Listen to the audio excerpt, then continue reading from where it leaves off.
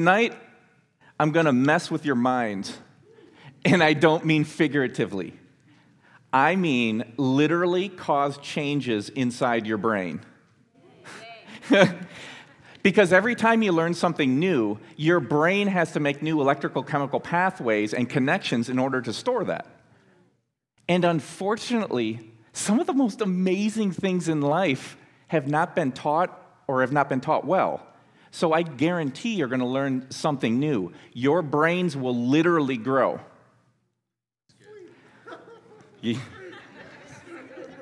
Yeah. Now, this night is for you. So if I start, I've studied this stuff for so long, to me it's just really second nature. So if I'm explaining something and you're not getting it, just stop me. Say, oh, whoa, slow, repeat. Because this night's for you. The only thing I'm trying to do is get information for you to be able to use, both for yourself and especially those around you who are just outside the church doors who we need to get in.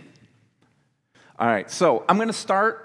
First thing I want to do is, now, there's several parts. We're going to talk about what the actual relationship is between science and religion. We're going to talk about the greatest discovery in science, which answers that question for us. What's the real relationship? And then we're going to talk about the scoreboard. Now, before that, though, first I want to show you that this is going to be worth your time. I appreciate you guys coming in on a Sunday night. It means you already know where to put your investments, where it's going to pay off, so good for you. But I still want to show you why this topic is important. And the thing that kind of leads me to it is kind of a connection. So I love nature shows, but I usually don't like the ones where I'm seeing animals get killed. But there was this one that just grabbed me. It was the lions and the hyenas on the savannah. Now, that one, if there's actual something like hate in the animal world, it's lions and hyenas. This show, it focused on a lion's pride. Now, lions, they are nature's, the big cats, they are nature's pure athlete. They are just awesome athletic specimens. They are the top apex predator on the savannah. However, what this show was showing is even the top predator can become prey and get damaged or just taken out. And that's what was happening. This hyena, I think they call it a hyena cackle, or a hyena pack.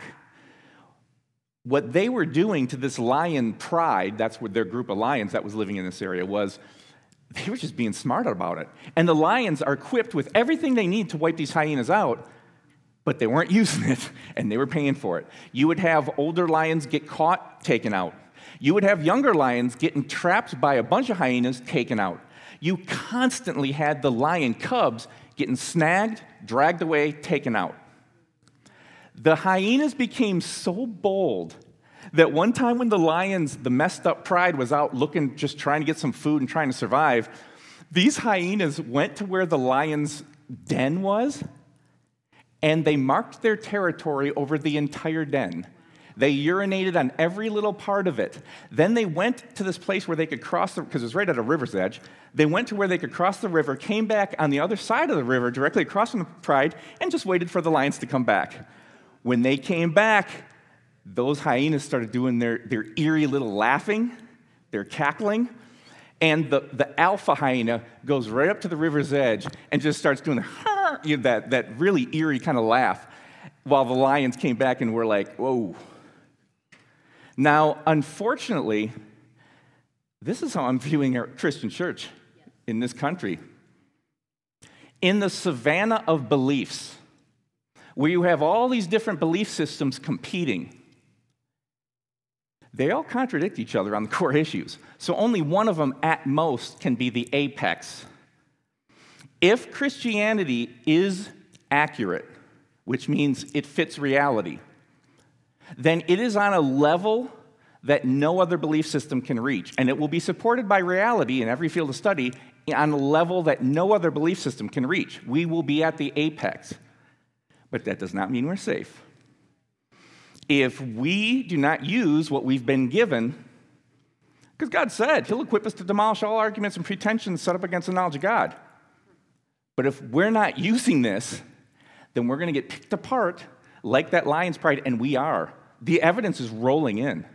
I can give you tragic stories, like the example of the Marine who called a buddy of mine in tears and was basically saying, my daughter, who was our youth group leader, who was going to go to North Carolina campus and win it over for Christ, even before the first semester was over, called and said, yeah, I'm coming home for Christmas, and I'll go to church with you because I want to be with you, but I don't believe it anymore.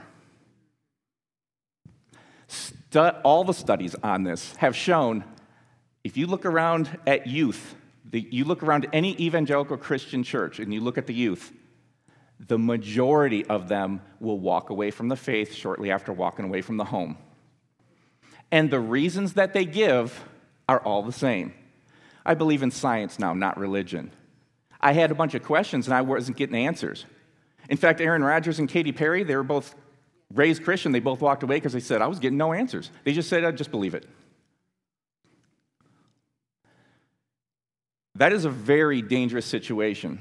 And not to mention, for the rest of us, we're supposed to always be prepared to give an answer or reason for the hope that we have for anyone who asks. And the way Jesus did it is, he gave people the answers that they needed. Our culture, now, God's Spirit, he reaches to us in spirit. And he gives us personal experiences, there's all that. However, our culture doesn't, when they're asking, say, give me a reason to believe, they're not going to listen to your personal experience because it's not personal to them. Our culture worships science.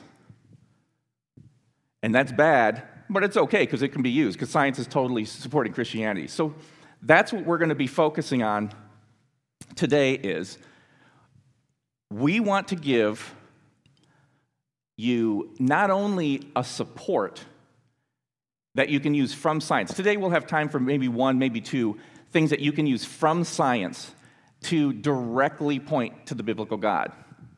And then we're also going to try to answer if you have specific questions that you want answered. So keep those in mind. You can stop me at any point. If I can't get to it because we're going with the flow, then I'll go and I'll come back with it. All right? Keep going. Whoop.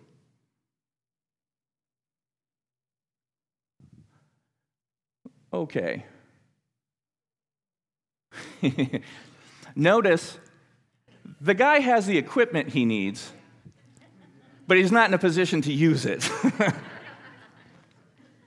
Now, a lot of people feel that they're ready, but let's test. We can test right now to see if you're ready.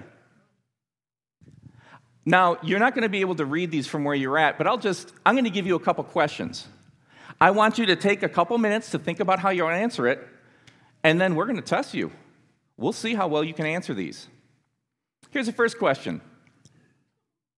So Stephen Hawking wrote a book before he passed away, and he basically said, as science continually advances, we're just pushing the need for God right out the door. In fact, we don't even need God to be the cause of the universe. We know that now we can just have quantum gravity to cause the universe. So why am I going to believe that your God created the universe instead of what Stephen Hawking says? Why would I believe your science instead of his? So that's one question. How would you answer that? Think about it. Another one, all right, yeah, in a conversation, your friend might say, well, why did you believe in the Bible? That was written thousands of years ago by people. And just like the telephone game, over time, changes happen. We don't even know what was originally written. And why should I believe your Bible instead of the Quran or the Vedas? They make the same claims as you, that it's from God. So think about that, and we'll start calling on some people, see what kind of answers we have. Okay. Any volunteers? Ooh, we got a brave one. But I'm not going to pick a volunteer. I'm going to pick...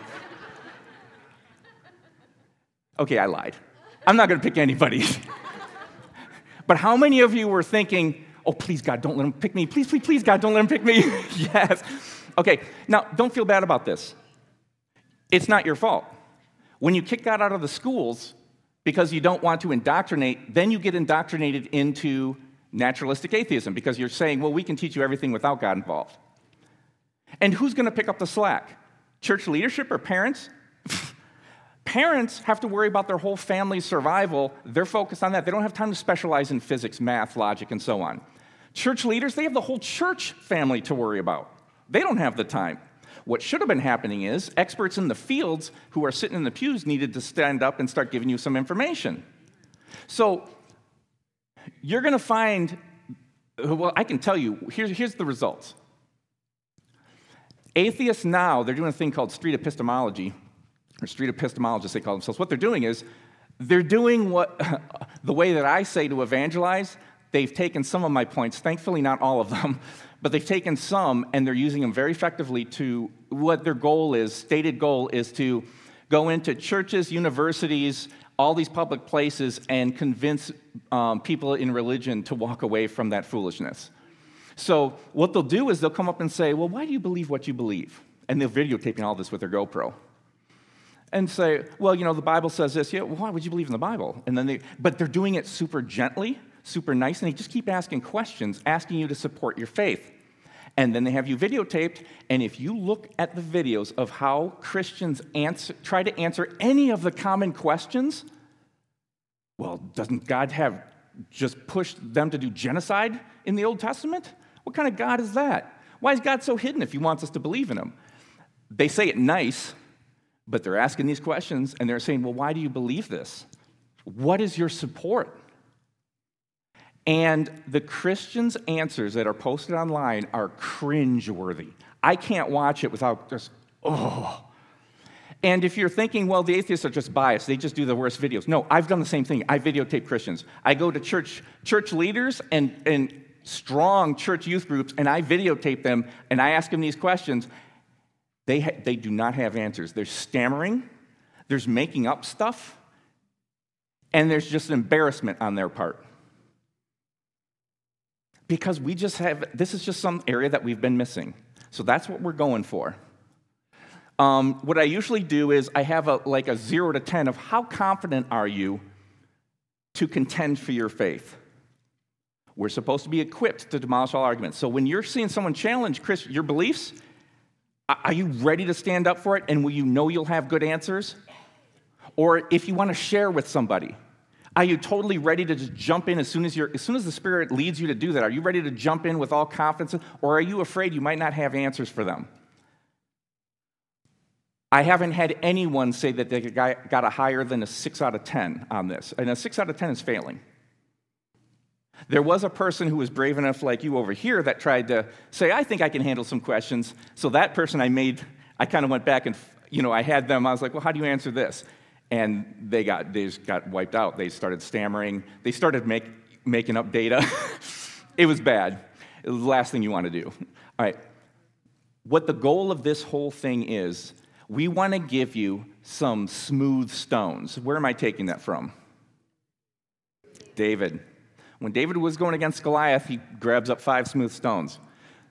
We have 5 smooth stones. When I say that, I'm saying there's 5 main areas of arguments that are in science, logic, history, and so on, that have been so studied over time and made so hard, there is no answer to them if you want to disbelieve in God.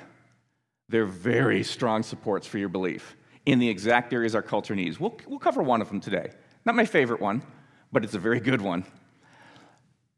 The other thing is, aside from having these smooth stones, we're not going to cover this right now, but I can tell you, with just 3 simple steps. There was a guy, Greg Kokel, he has this book called Tactics. He covers it there.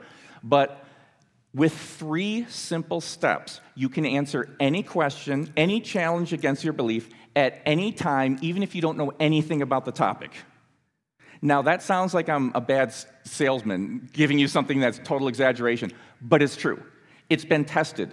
We've taken some high school kids to UC Berkeley and had them debate graduate atheists and atheist authors, and this stuff works. It works because we have an unfair advantage as Christians. Our belief system, if it is the one that fits reality, it's the only one that's going to reach a level like this where we have all the evidence. So that's the goals we're kind of going after. So for tonight, First, I want you to just recognize how serious this is. And in talking of losing our youth and our inability to answer questions right now, I hope it hits you as serious. Is there anyone right now thinking, this isn't that big of a deal, where you need a little bit more info? And don't feel bad if you do. Doubts are natural. Questioning me, this is the safe place to do it. You can come after me hard if you want. My favorite is Skeptics Nights, where I'll go to a university or somewhere and just say, people who don't believe, this is who I want to talk to. Come on in. Hit me with all your questions. So if you have anything, just stop me and go ahead. All right, if I'm not getting anything for this, or if you're not comfortable yet, you can come see me after. But this is very serious, and it needs to be taken seriously if we want to not only help our youth, but to carry out the Great Commission. I mean, we need to have answers, and we need to have the confidence to go do it. If there's something holding us back, we need to deal with it. Second thing, I want you tonight just to get one smooth stone you can use from science to support your belief in God. And feel a bit more confident. Now, you're going to forget the vast majority of stuff that we cover today, especially when I start talking fast. But that's all normal. It doesn't matter, because I'll have the stuff on my website. The main thing is this. If you hear it for the first time and you start getting it, if someone ever then asks you, well, I can't believe in God because of science, you can be like, you know what? I hear you. Let me get back with you on this, because that's important. Then you can go to the website, just get a quick review of it, and you'll be right on top of it. And then come back the next day and say, yeah, that was a good question you brought up. Here's something you should need. Here's something you can consider. All you got to do, what God wants, He doesn't care about He doesn't care about you saving anyone, because you don't. He does. He does the saving. He just needs you to get in the game. And all you have to do is stick one little itch in their brain that they can't scratch when they're trying to go to sleep at night. Because that's a scary thing. When you're trying to hold that door shut on God, and then you get that itch in your brain that, you know what, He's probably there. Whew. You think your doubts are bad. You should see atheist doubts or agnostics. That's some scary stuff. All right. When science and faith collide, they don't really collide, though. Let me give you the real relationship of what. First, let's talk about what science and religion really are. So, imagine that you have to be a night watchman of this gigantic house. But the owner says, well, you have to stay just in this little office here. How do you get to see the rest of the house? How do you make sure you monitor what's going on? Security cameras, that's it. From just this one little room, you can monitor the whole building with security cameras. If you have enough, now there's going to be some large areas, like this large area would take a number of cameras. Some small little corners might also take different cameras at different angles to see the whole thing. But that's a good system. You can be on top of it. That's what we have been given in life. In the house of the universe, we have multiple cameras. Physics, math, logic, personal experience, history. We have all these different ways to view life and to learn what's up. We can know what's going on. Now, why are there different cameras? Well, think about it. Science has a particular point of view. Science, what gives science its power is it uses a scientific method. That's how it views the universe and gathers its information. So it has a particular point of view.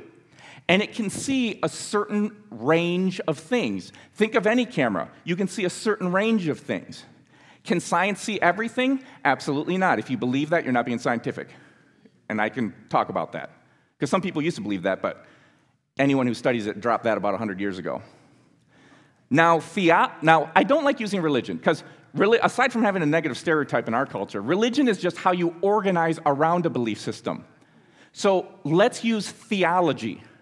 Theology is the study of God. That's like science. Science uses a scientific method, though.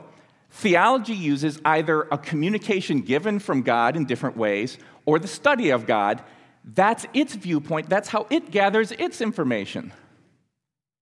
Now, even though these are very two different ways to gather information, the thing is, there are parts where their circles actually cross each other and look at the same thing. And when they're looking at the same thing, that's where you really get answers to life, because that's where you find out, oh, if they both confirm, this is good stuff. If they do conflict with each other, now you can look at one or the other and say, is this an apparent conflict or is this real? So that's where we get our answers, where science and faith or theology interact.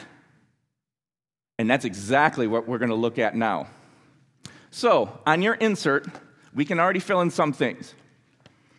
The real relationship between science and faith, theology, worldview, beliefs, whatever you want to say, is this.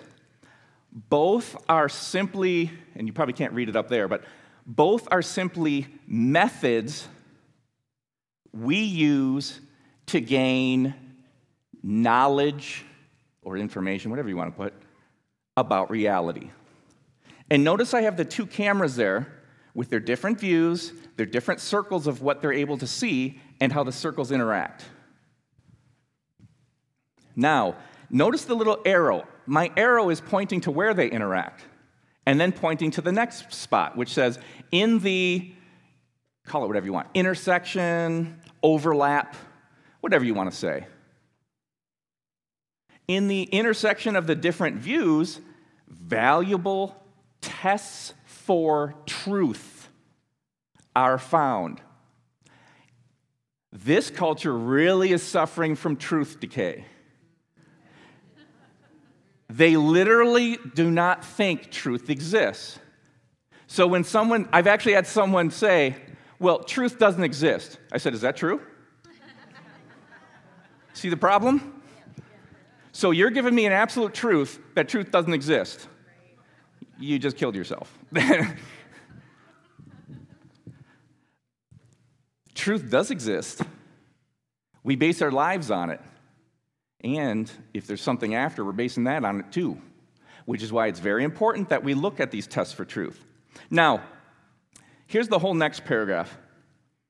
When Oprah Winfrey says, how can you believe Jesus is the only way? So you're saying with all these other different belief systems, your one way is right, every other way is wrong. That's narrow-minded, intolerant, and mean. No. The answer is, no, it's the only rational way to view it. There's something called the law of contradiction. Look it up in Wikipedia.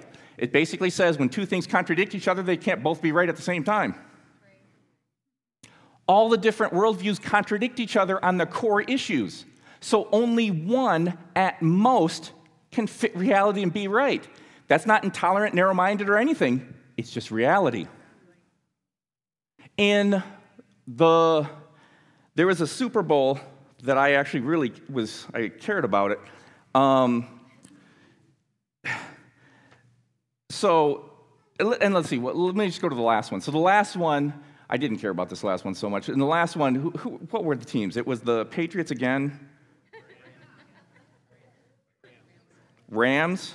That's right. I'm so sick of Patriots. So, some people really wanted the Patriots to win.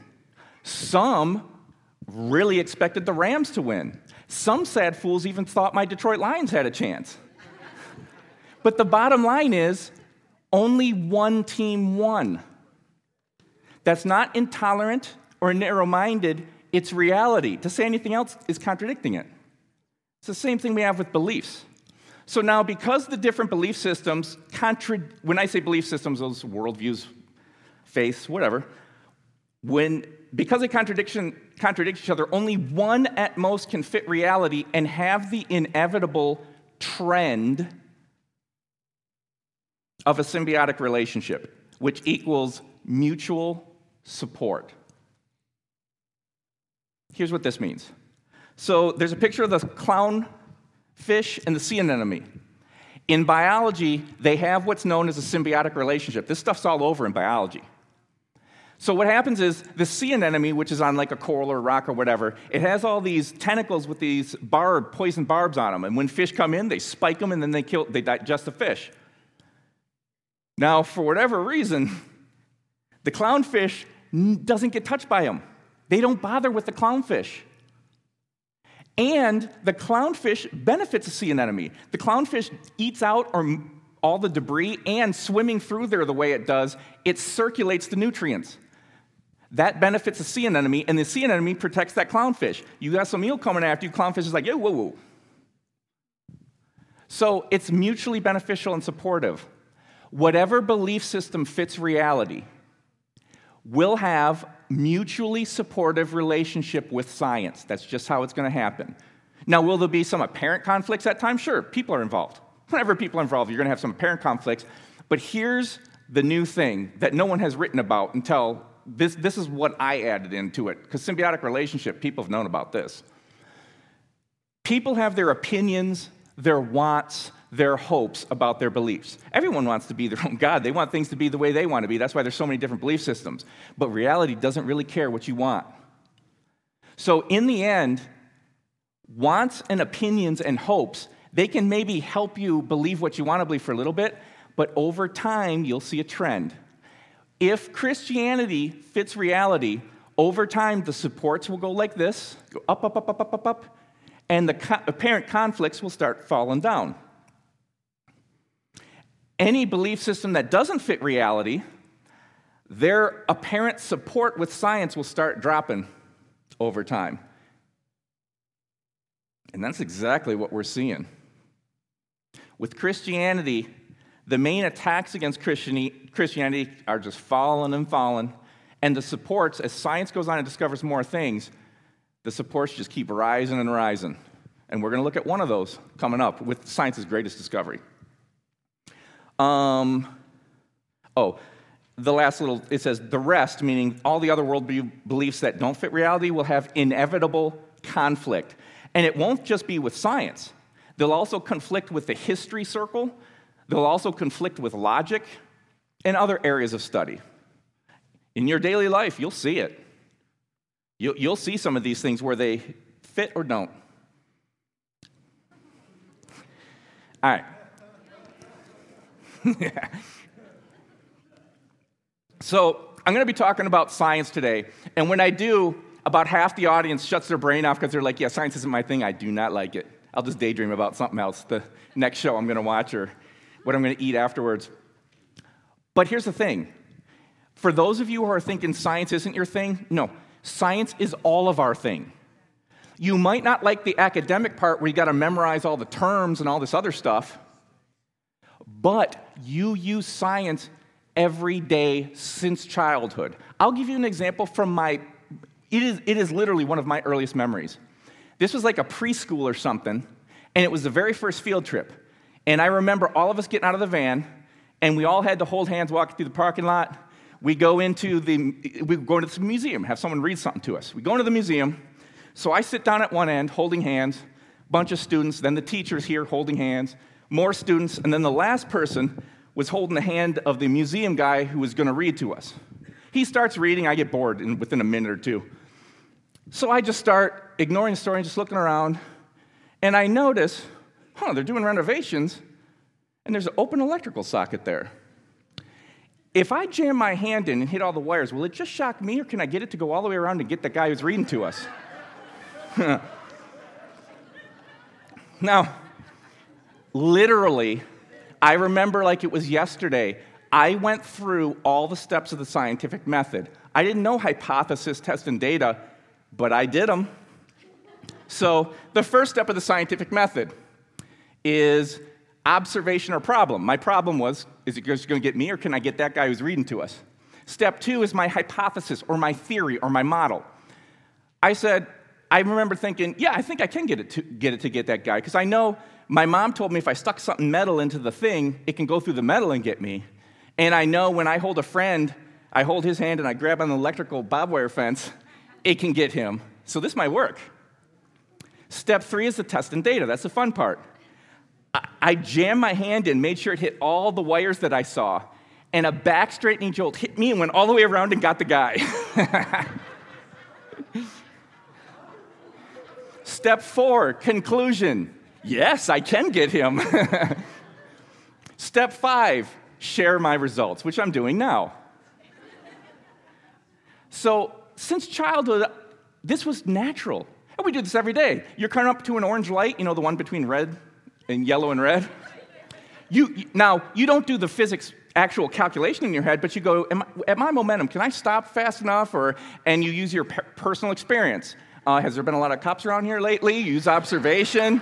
You use your ethics, could I hurt someone? Or this is versus me getting through this because I don't want to wait. So you put all those things together using the scientific method, and you come up with your conclusion. Now, for those people who say science and belief don't mix, they don't understand what they're talking about. With beliefs, we do this exact same thing. We have a problem to solve. Is there a God or not? We may have our hypothesis, a theory, a model. It gets tested all the time, whether we like it or not. We get evidence coming into us all the time. And then we have to make our conclusion. And because only we are going to get the consequences of what comes from standing on reality, the belief that's true, or not, we better do this scientific method well. And we're going to apply the scientific method right now to see the relationship between science and beliefs with the greatest discovery of modern science.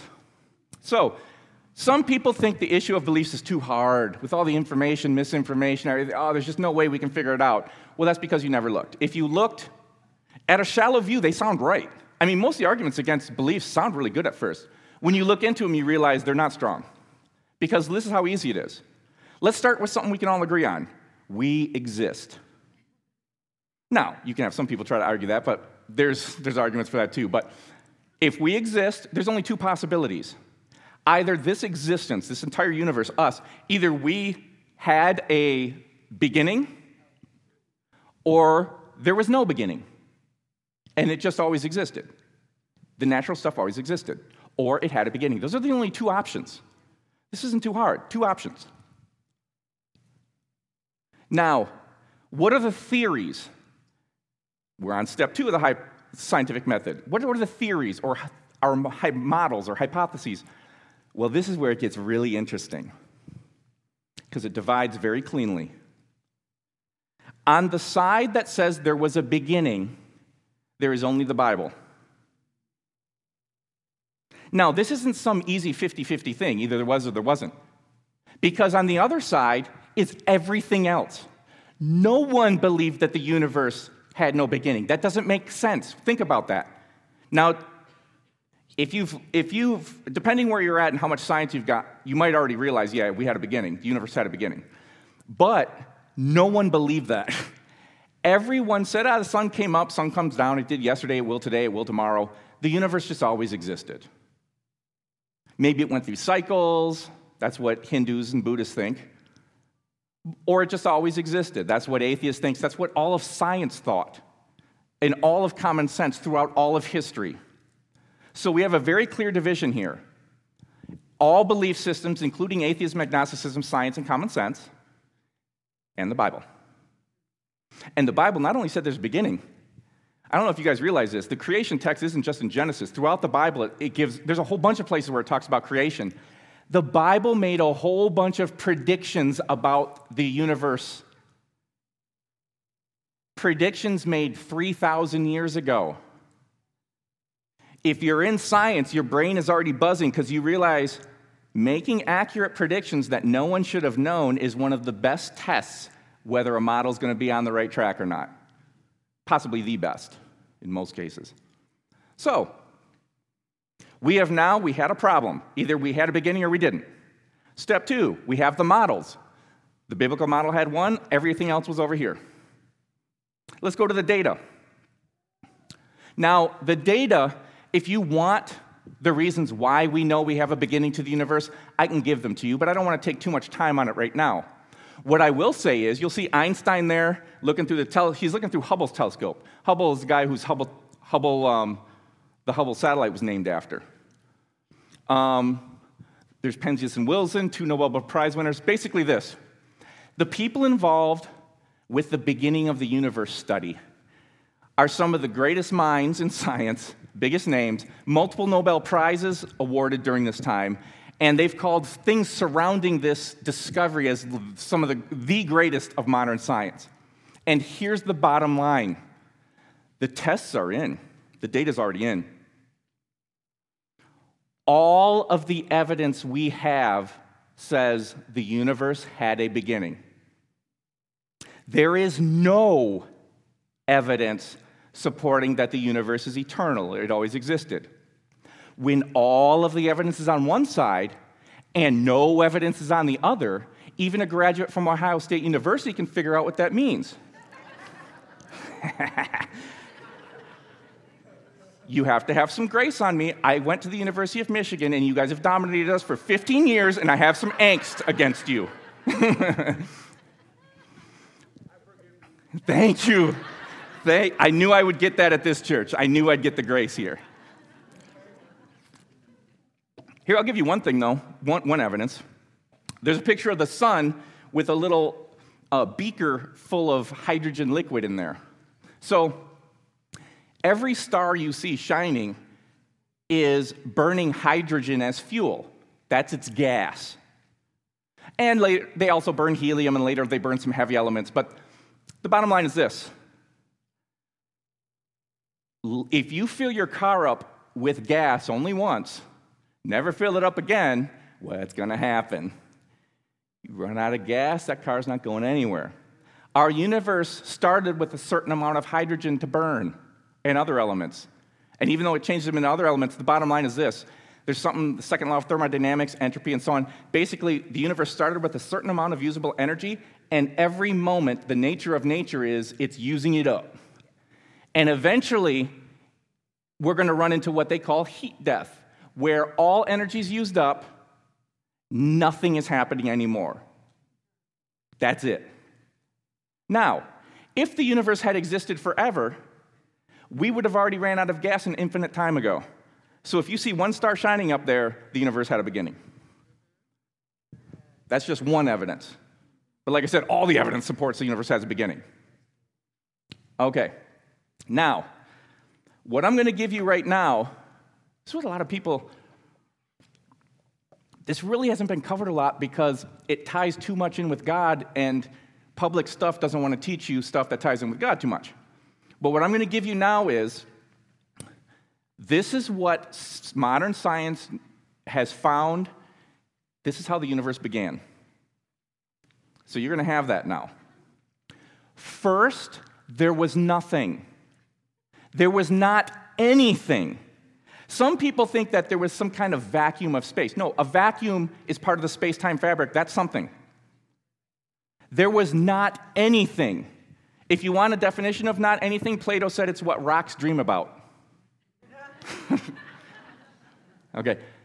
There was nothing of the natural physical universe, not anything. There was not time going on. There was no space. There was nothing. Then all of a sudden, all of the matter, energy, space, and time came into existence. And when it came into existence, it was so dense, condensed together, that not even light could escape. So even if you were right there looking at it, you wouldn't see anything because there was no light coming out. Then it starts expanding and cooling following fixed laws of nature, and eventually you have this universe we have today. So you start with absolute nothing. You have the whole universe, space, time, anything natural, physical, energy, time, space, it all comes into existence. It's not visible, but it starts expanding following the fixed laws of nature. That's what science has found with the greatest discovery of modern science. That's what the Bible knew over 3,000 years ago. It's exact. If you look at your notes, I wrote it super small, so you need a magnifying glass, or young eyes.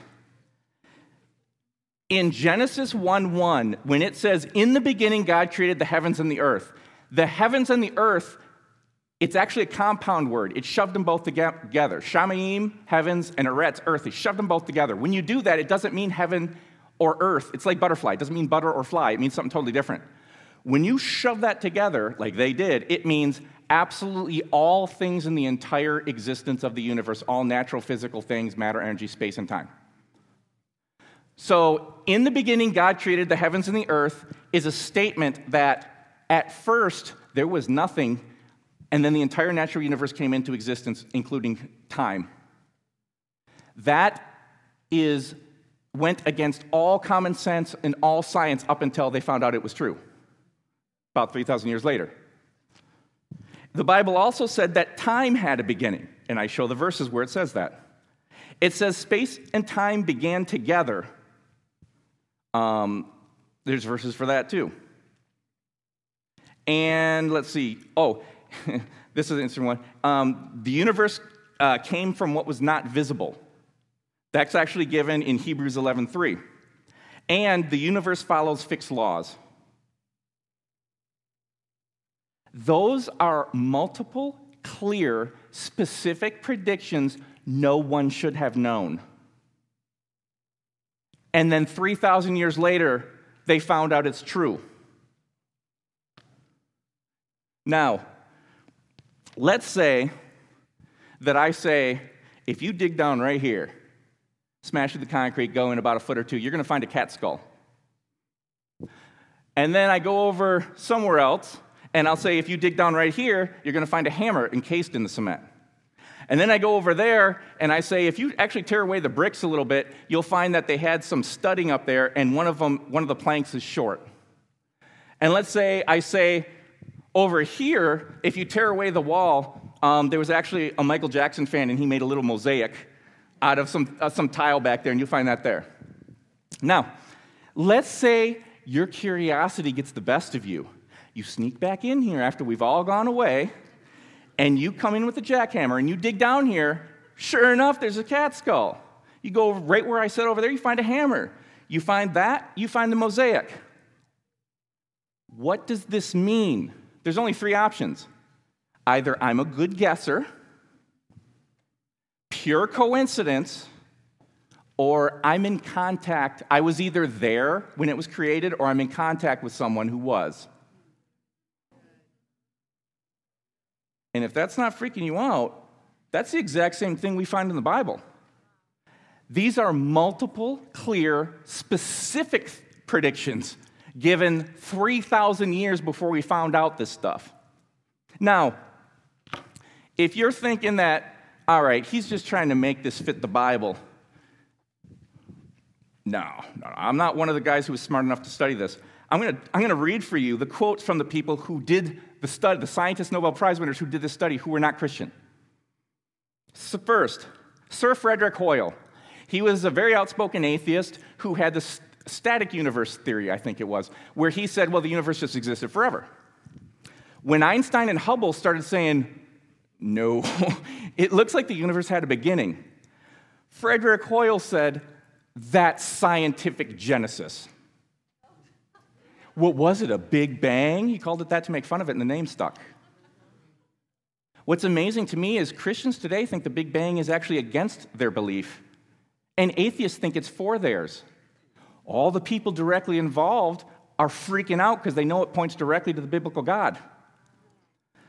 Robert Jastrow, founder of NASA's Goddard Institute of Space Studies, who was completely involved in this whole study that was going on with the beginning of the universe, he said, and he's an agnostic, he said, astronomical evidence leads to a biblical view of the origin of the world. The essential element in the astronomical and biblical accounts in Genesis are the same.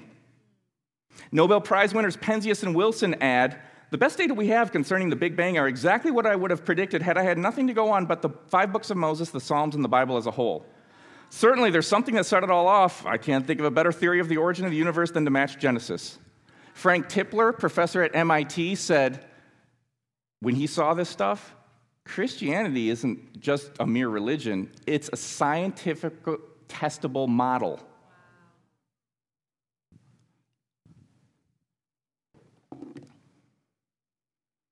So, the greatest discovery of modern science actually interacts directly with beliefs.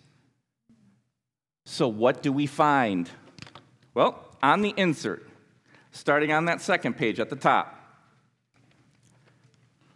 the Bible provided accurate knowledge within or inside the science circle. And think about this. Remember how I said the accurate belief system would be mutually beneficial and supportive with, like, clownfish and sea anemone, with science? This is what mutual benefit and support is. Science was wrong about the universe. It had it completely wrong.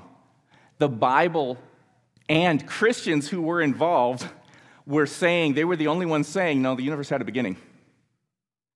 And actually some Muslims did too, because they take the Old Testament also. And people in the Jewish faith. All right? So they were literally saying, you are wrong, science. And now science says, oh, yeah, you were right. Now, science has corrected some bad theology also. We could talk about that too. But they mutually benefit and support each other. So the mutual, and the reason why I have this is you're going to forget this. That's just how our minds work. But you'll have a quick reference if someone ever asks you. Okay, B, mutual benefit support between science and Christianity. Okay, we have that. We know that. Science exposes inaccuracy in all other belief systems. Atheism, if you read the atheist manifestos, they kept saying the universe had no beginning until they found out it did, then they retracted that. Agnostics, Buddhists, Hindus, every other belief system, all have been exposed as inaccurate. Does that mean we've just proven all other beliefs are false? No. We just proved they messed up in one of the most important areas. And the biblical model is the only one that got it right. Now, those who are closest to the discoveries get it. I put the link there to these quotes that I gave. Test for truth. The Bible provided one of the best tests for truth. Do you remember what that was? What's something a model can do that makes you know you're on the right track? If it can, predict. Predictions. So what you have here, you make predictions that are multiple, clear, specific. Specific's important because Nostradamus had predictions, but they were so crazy vague, they just don't compare. Plus, they were wrong. But in this case, given 3,000 years in advance of modern science. Now, here's how powerful it is. This is now a smooth stone you have. If anyone ever challenges, why would you believe the Bible? You can say, if you don't think the Bible is beyond humans or humanity or man's ability, basically what, we'll get to it in a second. If you don't think the Bible is beyond humanity, then there should be many, many equivalent examples throughout all of history. What are they? Let me show you how I use this. So at UC Berkeley, probably the most anti-Christian campus we could find, we had hundreds of atheists, and there was also, I don't know how many Christians, there was maybe about 50, 80, but there was like hundreds of atheists. We had the atheist professors come, we had the atheist groups, there's at least one, there might have been two, and then there was the graduate people who were in law school who were also atheists who were coming into debate. They're all in this huge auditorium, and I wouldn't say it was their huge auditorium. It was a big one, but it wasn't the biggest that they had. And I asked this to them. I said,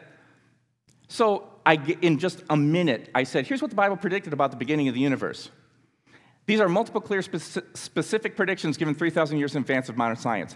If you don't believe there's a God behind the Bible, if it's just really humans writing the Bible, that's it, then throughout all of history, we'll have many, many comparable examples to this because humans will be able to do the same thing. So what are they? Give me the examples. Awkward silence. And these are brilliant people here. Awkward silence. Then one of them was brave enough to say, one of the debaters actually jumped in and said, well, there's contradictions in the Bible. I said, well, I'd like to talk with you about that afterwards. However, so, even if you're right, what does that mean? If literally John 3:17 says, And in the early 2000s, the University of Michigan will dominate over the Ohio State football team. Now, that's clearly not reality.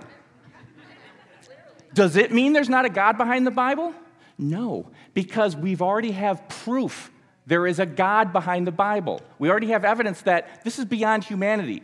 The only thing it would mean is God allowed some delusional prophet to write in some stuff that wasn't accurate, and he just didn't care that the guy left it in there. Now, I wasn't going to go debate the guy about there is no contradictions, or they were saying there's errors. I was like, I don't believe so, and I probably studied it more than you, so I don't think there is, and we can talk about specific ones if you want, but in the end, it doesn't matter. What the Bible changed over time, you want to say? They tried twice to go off on rabbit trails, and I called them on it. I said, you guys realize you just didn't answer my question at all. You tried to go to something else.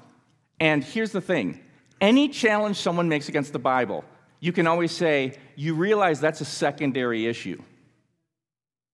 I don't care if you, well, I do care, but even if you had proof of a contradiction, an error, or that it's changed, you can't get around the fact that there is something beyond humanity behind the Bible, and no other thing we have in all of human history has that, which means you better take it seriously if you want to be rational.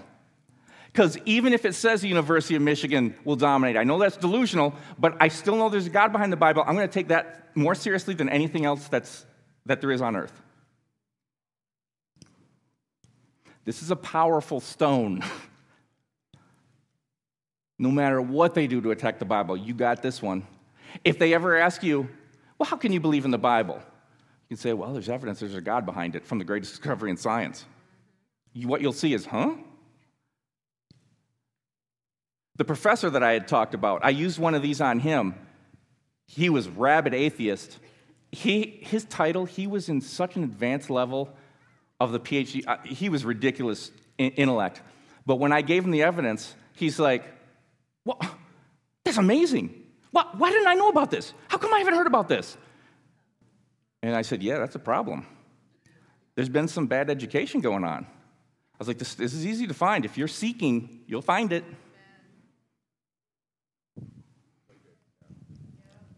Oh, okay. Does this mean we have proof that Christianity is accurate? Do we have absolute proof? First of all, don't ever say, now I used the word proof earlier, but I didn't want to stop my flow, even though I know I screwed up.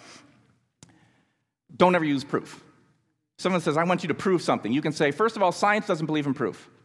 Science doesn't even believe in these like laws and stuff anymore. What they say is, based on the evidence, it's vastly more probable that this is true than this. So you'd be a fool to believe this when all the evidence is here, but we don't want to say we have proof yet because things change. Because science has had some bruises over time. They've made some mistakes, like about the beginning. God, I think, this isn't thus saith the Lord, this is thus guesseth me. I don't believe God goes with the proof thing either. Because God does not care that we believe that he exists. Even the demons believe that he exists and they shudder. He wants us to believe in him. That's something much more profound. If he was just after proof, then only the geeks, like you see on Big Bang Theory, that's what heaven would look like. A bunch of science geeks who could solve equations. Except for Pretty Penny there. She wouldn't make it.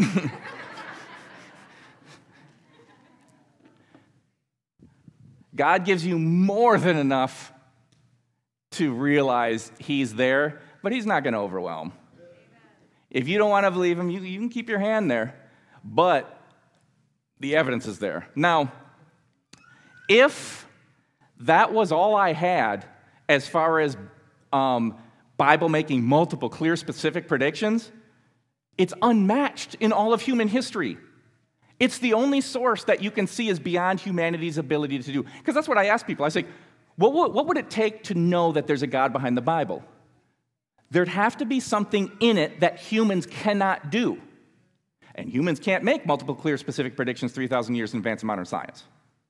So we know there's a God behind the Bible. And there better not be anything else. But there is.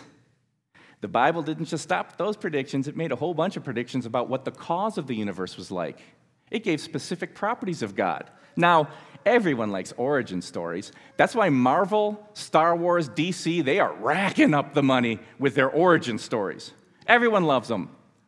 Because our brain naturally says, okay, we see the effect. What was the cause? We do that with us too. People ask, why are we here? Where did we come from? Our origin story says a whole lot, and it's more exciting than what we just saw with the latest Avengers, which was awesome. So, try to picture this. So let's say this water bottle is all matter, energy, space, and time, all physical, natural things in the universe, and it popped into existence right there. What do you now know about what the cause, something about the cause? Now, first of all, this just blows people away. So many people think there's going to be a natural cause to the universe. The atheist I debated at University of Michigan, he believed in a natural cause of the universe. And in the debate, I was like, well, that's already been scientifically disproven. We know we don't have a natural cause. Science disproved that over a half century ago. Huh? If this is all of nature, you can't have part of nature create itself because nature's what's created. Frank Turk says this would be like you giving birth to your parents. It's nonsense. If all of nature was created, we can't have a natural cause. The cause has to be beyond nature. So that's one property we know about the cause of the universe. There we go. Whatever caused the universe has to be outside of time, because time was literally created with nature. The space-time fabric, you might have heard. That's a scientific term. They use the term the fabric of space-time. It's because time and space began together. So whatever created the universe is also outside of time. Now, science and philosophy have known for centuries that you need an eternal, uncaused first cause. They just assumed it was the universe. Aristotle called it the unmoved mover. I mean, so we knew this for a long time. Everyone just assumed it was the universe. But now that the universe had a beginning, it needs a different cause. So whatever the cause is, it's an uncaused first cause that's eternal. Now, when the universe first began, it had the most amount of energy to do work over time that it will ever have, and ever since then it's just running down. Energy to do work over time is the scientific definition of power. So at the very beginning of the universe, you had the greatest amount of power of the whole universe put together. But the cause is greater than its effect. That means the cause has to have more power than the entire universe put together.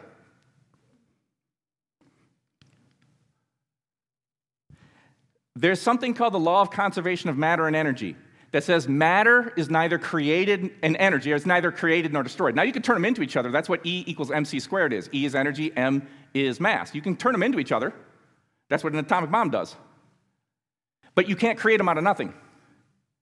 Yet, all of the mass and energy was created in the beginning out of nothing. That violates the law of conservation of matter and energy.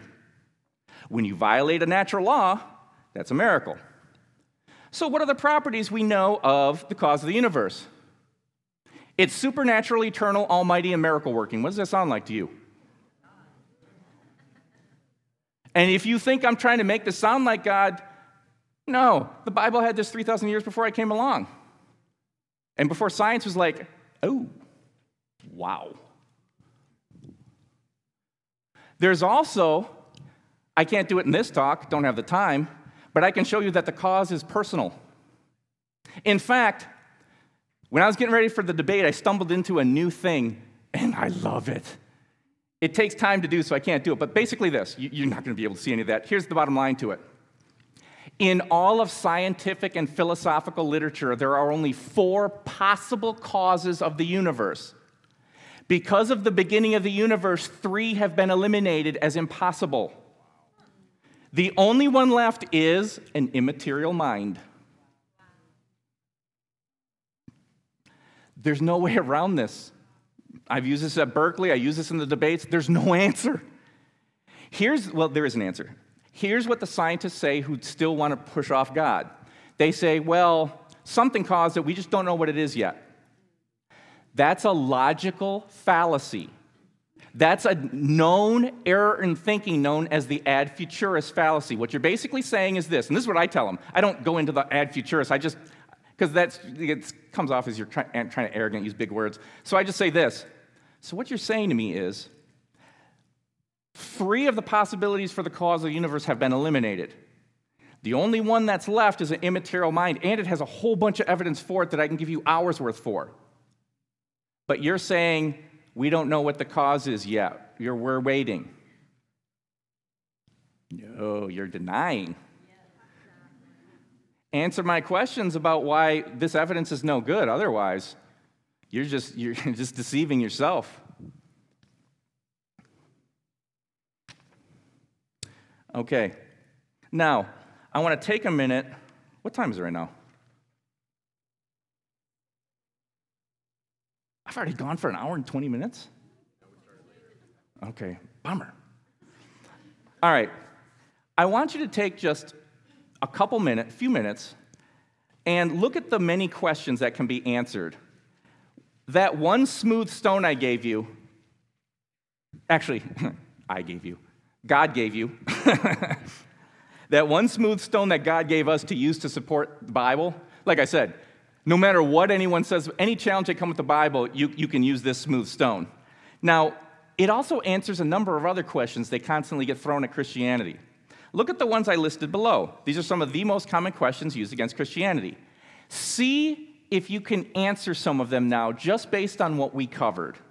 Just take a look for a couple minutes. And if anyone is brave enough to try to raise your hand and tell me how you have an answer for one of them, do it, because we want to share these. So all of these common questions now have an answer with just what we covered just today.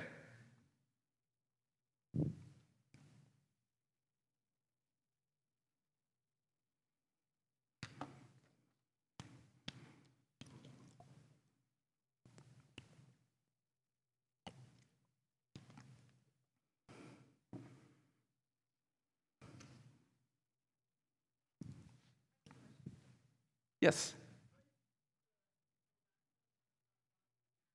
Okay, so what they used to say is this. So you Christians only got blind faith. The only reason why you can believe in God is because wherever there's a gap in our understanding. For example, lightning. When we didn't know where lightning came from, you can say it's from Zeus. He's mad and that's his weapon. Once we find out where lightning's from, now Zeus is a joke. They said, that's what you Christians got. You only have room for God where science hasn't figured it out yet, and as soon as science gets there, we're going to show you're just like Zeus. It's backfired on them. The more science... Oh, I'm not giving you the answers. You can... All right, we can start. Does anyone have an answer to, did the universe have a beginning? Basically. Yeah, that one's straightforward. A lot of people don't think so. Still, which is amazing. How do you not teach the greatest discovery of modern science? Unbelievable. But now you know. If you didn't before, but most of you probably did. Second one, do we have to either believe in science or religion? Within 2 weeks' time, I heard 2 or 3 students, and I'm not running into students, just through my niece and friends and whatever, I heard 2 or 3 instances where people said their teacher had to tell them they had to either believe in science or their religion. And my response is always, give me that teacher's name. I'm going to be writing a letter because that teacher either doesn't know science, doesn't know theology, or doesn't know either. Because you wouldn't say that otherwise. That's an ignorant statement. Now, why is it ignorant, though? Do you have anything from what we learned today that shows you don't have to believe just either science or religion? Yeah, like what? They do intercept? Yep. So right there you got, no, they interact. And did we find anything in the interaction that says that they're actually buddies? Yeah. Exactly right. I mean, the whole beginning of the universe was completely and only a biblical thing. And then science said, yeah, you're right. All right, what about, does science go against my beliefs, or is there, we just gave that one too. But you see that these are all these common questions, and they're on the same thing. Christians have a blind faith, meaning you don't have any reasons to believe what you do. Now, some Christians think that's a biblical concept. Like, you have a faith like a child. That's not what he meant. Read the context. God always gave reasons. So how can you answer, you just have a blind faith. You have no reason to believe God exists. What can you tell them? Not necessarily proof. So what evidence then? What would you say is some good evidence that God exists? Or based on what we said? Yeah, Big Bang Theory. Bible called this out before anyone. Only a God would know that. Humans aren't capable of that. Very good. Now, again, don't feel bad if any of these questions are rough or anything like that. They will be, because we haven't been educated up on this. But can you see that there's some really good stuff just waiting for us to use? How can you believe God's behind the Bible? Well, we covered that one. This day and age, we're so far past your God of the gaps. Here, I'll just give you this quick because I want to move on so you can get some Q&A. So, God of the gaps. They say you only believe where science hasn't looked into yet. You can say, no. We looked exactly to where science looked and found that science found the same thing the Bible said 3,000 years earlier. That is scientific evidence for a God of the Bible. We're not arguing from the gaps in knowledge. We're arguing with them. This is where we want to see. Wherever science is making discoveries, it's supporting us. The properties it found for the cause of the universe, science says the cause of the universe, now they're not going to say this using these words, but it's outside of nature, that's supernatural by definition. It's eternal, it's worked a miracle, and has more power than the whole universe put together. Miracles.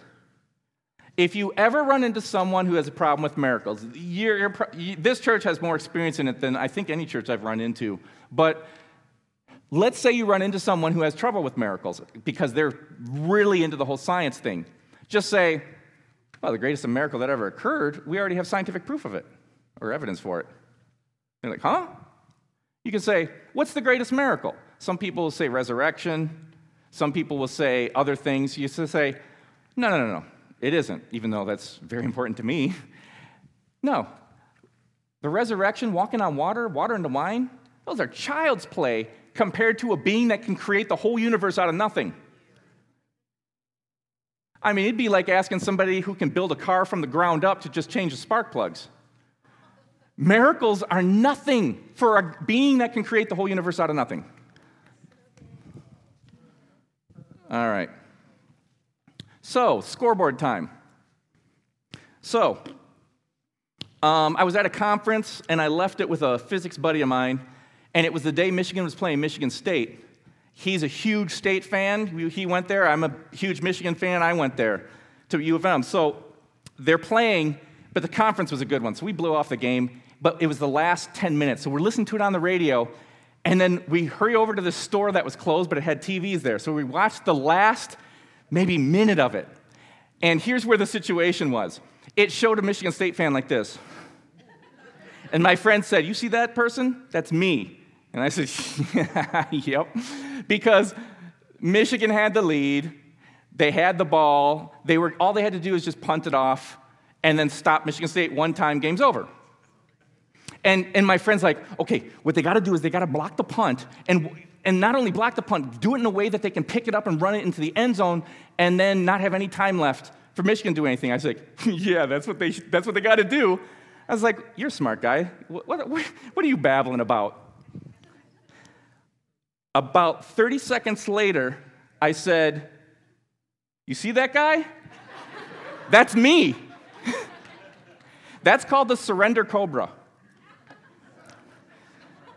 Now, so what happened? State did exactly that. They blocked the punt. It bounced where the State guy got it. He runs it in. Time runs out. And all of Michigan is like, no way did that just happen. So now there was a lot of opinions, hopes, wants. For example, my opinion was, oh, he had to hit the kicker, or there had to be a penalty there. And then my hopes were, well, maybe there's enough time. Maybe Michigan will get the back. And my wants were saying, Michigan's a better team. They deserve this game. But the bottom line is this. The scoreboard just doesn't really care what my hopes, dreams, and wants are. And you can even see the scoreboard changing right there with Sparty's score going up and taking over the game. The scoreboard is reality. It doesn't care about your opinions, hopes, and wants. It only says, here's reality, deal with it. And if you're not standing on the good side of reality, reality is going to bring the consequences. It always does. Same thing is true with beliefs. With your beliefs, we have all these different ways to get a scoreboard on what belief fits reality. And the game's in. The evidence is all there. If you choose not to stand on the right side of reality, you will face the consequences for it. Now, I didn't tell you how that lion story ended. So the last thing I had told you was that alpha hyena was right at the edge of the river, and they're cackling at the lions who are just coming to their den that had been urinated all over by the jackals. Now, what that alpha hyena didn't have a wide enough view to notice is the alpha male lion had snuck across the river while he was cackling, was in a full sprint.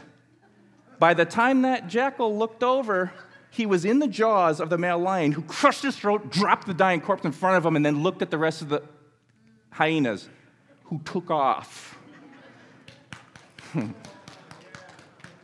Now, that alpha showed what the reality was. And that time it was finally prepared. For me, I'm going to bank on the alpha and omega. Because that's where the reality is, and that's where all the good stuff in life and afterwards is. And the evidence is there. But the thing is, other people, there's a lot of other people just outside the church that don't have that. And the reasons that are always given, at least lately in our culture, is that I believe in science. No one's really giving me answers in the church, and so on. It doesn't make sense to me anymore. So we need to be prepared to share with them what they need. Okay, this is from my favorite commercial probably of all time, which what's next is, for those who have interest in it, the next thing that we could do is, I don't think we have time tonight. We'll see with the questions. I probably wouldn't go into this one, but if Christianity is what fits reality, we have an unfair advantage over every other belief system. You don't have to be any kind of intellect with this. I mean, all it is you have to just say, Lord, here I am. What do you want me to do? Now, here's the thing. Whenever you get challenged, when you see a Family Guy episode that talks about Christians being irrational, or The Simpsons, or you see a Star Wars episode that's supporting kind of Buddhist beliefs, New Agey stuff, or you see somebody of your friends is in some serious pain, and they're, why would a loving God allow pain? All right, when you're in this situation, all of us, we know it's important, we really want to give the right answers, and we freak out because of it. You don't know what to say, you're afraid, maybe I don't have the answers, okay? There is a simple 3-step process. 3 steps, that's all there is to it, that you can use on any challenge or to answer any question and do it really productively, even if you don't know anything about the topic. And so that's probably what would be covered next if anyone still is interested in that. At this point, I'm going to cut it off and leave it for, I want to get some Q&A in. Is there anything where right now either someone has a question about what was covered, you're like, okay. I have a question. Can we take up an offering real quick? There we go. Okay, think about questions that you want answered. Rough transition, but yeah. Yeah. Just give us a break here, just 1 second. Why don't you get some water, get a little bit of rest. Oh, yeah, cool. So we can have our ushers come forward. Let's just be a blessing to Scott here. You know, he came, he didn't expect anything. He drove, 5.5, 6 hours here, and until he moves to Columbus. And so, God's sending people to Columbus, I'll tell you what. You guys remember Robert and Sherilyn Needham, the rocket scientist and the prophetic consultant? They're moving here next month. Boom. Yeah, so that'll be awesome for all you entrepreneurs. Yeah. Remember, you guys know Stephen Bell? He's coming here next month. Boom. God's just sending people here. It's like the Avengers. They're assembling, baby. The team's coming together. And it's all for you. Tell them how to give. Cash, check. Go to the Zion app, and it'll say, I'm assuming it'll say Scott Symington on there. It does say it on there. Okay, yeah, you can give on that. Make the check out to Zion Christian Fellowship. We count it separate. Credit cards, if you want to give by a credit card, there's envelopes in the back of the chairs. And so thank you for being generous. Wasn't this awesome? I don't know about you guys. I felt the Holy Spirit a few times. It's like, who knew you could feel the Holy Spirit talking about science? Who knew it? I got a science degree. I never felt the Holy Spirit. You know what's funny is I told Scott, I said, when I was at the University of Michigan, I had an evolutionary biology professor, and I said his name, and Scott's like, I just did a debate against him. I remember the guy from 30 years ago, and I remember thinking, like, this isn't science. This is ridiculous. He was a gay Jewish atheist. And Scott just did a debate against him. And when Scott was done, the people were asking, like, the professor, like, aren't you going to say anything? And he's like, no. He, like, had no response. I thought, that's just interesting. The guy that I had 30 years ago, Scott actually got the chance to talk to. What I appreciate about Scott, too, is during the debates, you haven't seen him debate, is he's not a jerk. You know how important that is as a Christian? You can have the right answers and be like, in your face, suck it. You know, like... They need to see what Jesus is like and not just have the right answers. And so I think we need to keep that in mind, is that, our love is a greater apologetic sometimes than the science. And let's not let our jerkiness overcome the truth, okay? And so I appreciate that about Scott. So, totally. All right, so, okay, ushers, ush it. There we go. Thank you. Oh, usherettes. We got usherettes and one usher, so. Happiest man at Zion, Sean over there, the newlywed. Until Tim Savage in 27 days, and he might be the happiest guy. He's pretty smiley right now. He's getting married in 27 days. All right, so we're going to have questions right here. And so, if you got questions or maybe one that you keep getting asked or whatever, let's just bring them forward here. If you want anything like resaid because it didn't make sense because I went too fast, that'll do. The line forms here. And I know it's really hard to be the first person, so we'll skip right to the second. What's the deal with carbon dating? Good question.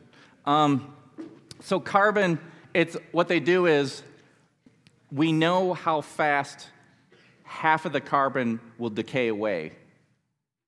And I think it's, 5,700 years? So because you know how long it decays away and you know what it decays into, we can like date like a tree and how long ago this thing lived. But here, there is a limit to it. You can only go so many of these half-lives. So a half-life, I think its half-life was something like 5,700 years. So you can only go so many before your results are then totally inaccurate. So over something like, I can't remember what it was. If it's any more than, can't remember if it was 20,000 or something like that, it's totally worthless. Might even be less than that, I don't remember. Usually this has to do with the age of the earth question, but really that doesn't even matter. It sounds harsh, and it sounds bad, but as far as that's concerned, the Bible does not give an age to the earth. If you think it does, show me. Because God really, really likes numbers and symbols and things, and whenever something's important, he covers it redundantly. Not only is it not redundant, it's not anywhere what the age is. So if you want to say it's young or old, You are going beyond what the Bible says. That's dangerous. So, be very careful with that. There are churches that have divided over that. That's foolish. I've actually had some of the people who came after me the nastiest were actually Christians talking about this issue. And what I said is, well, the same Bible you're trying to support, would it support how you're coming at me with this? It's like, maybe you should rethink. So, carbon dating is accurate only up to a point. How it's used as far as age of the earth, probably not very useful.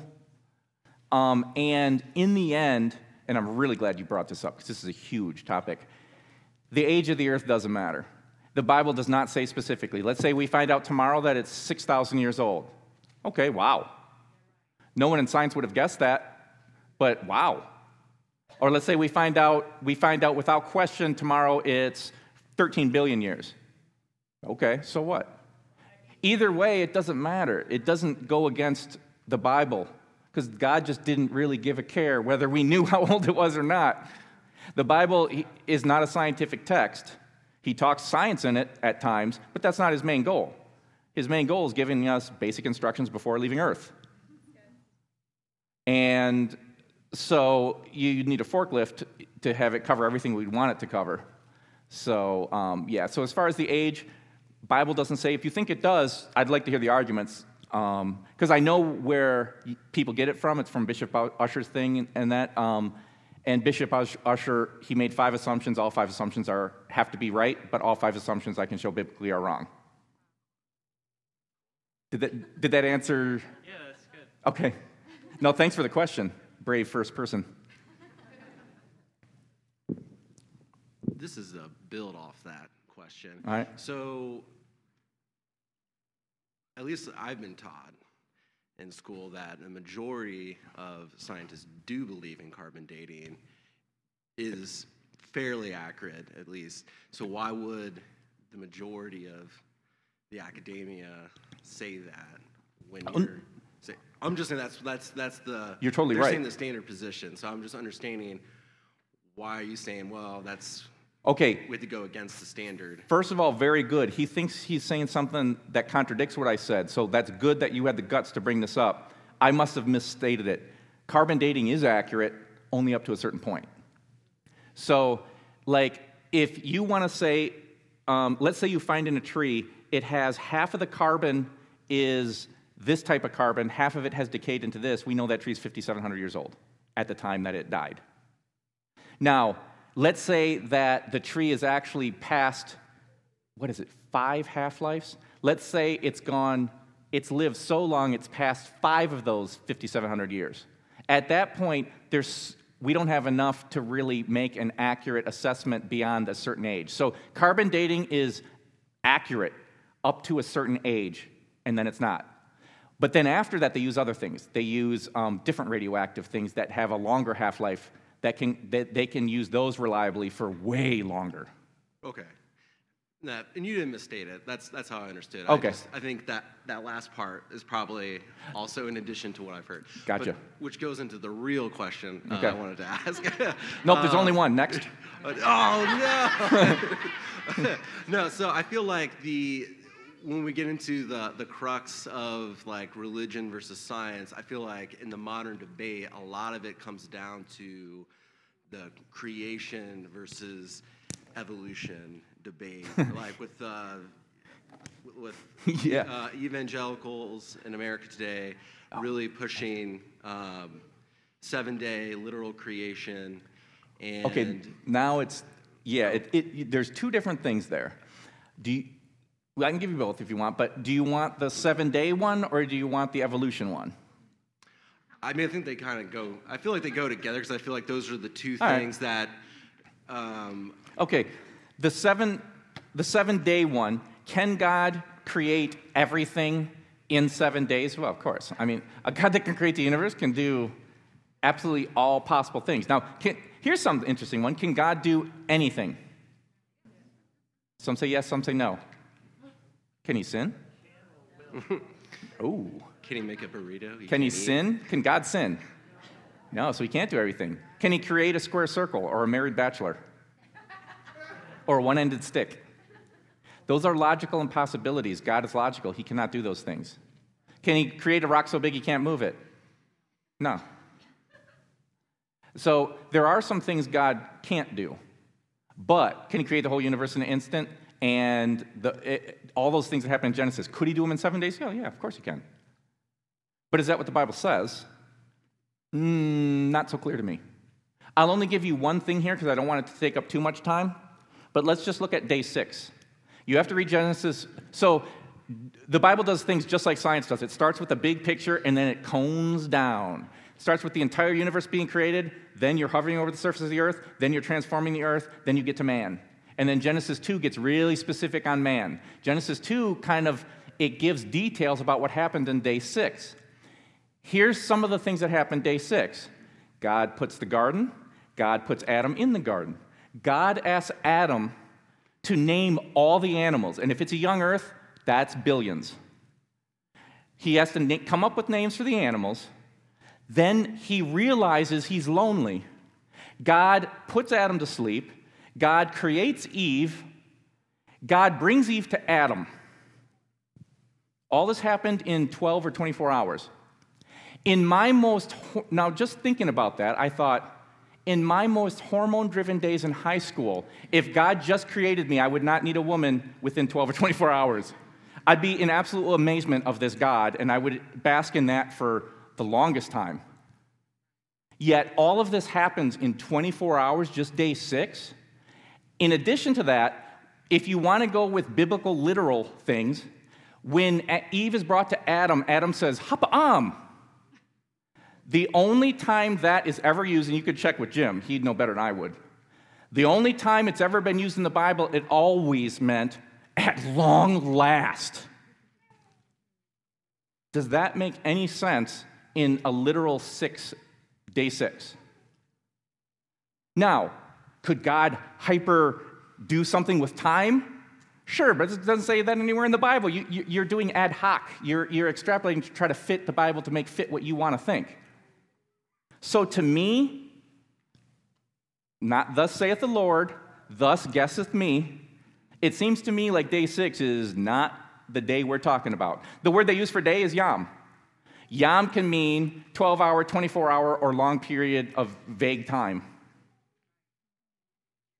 Now, a lot of time, in fact, most of the time, some say all the time, but I think Ken Ham was wrong when he said this, said if you have, this argument goes further, but the bottom line to me is, I don't think it was 12 hours or 24 hours. I think they're talking about a period of time.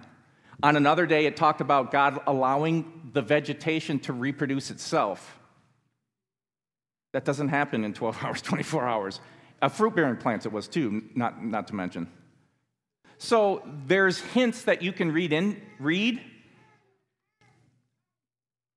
But in the end, again, I don't really care. I mean, if we find out tomorrow, if God tells me tomorrow, oh, no, it was just a literal day, I'd be like, wow, I was wrong on that. Doesn't matter, it doesn't change anything. It will be, but here's the thing.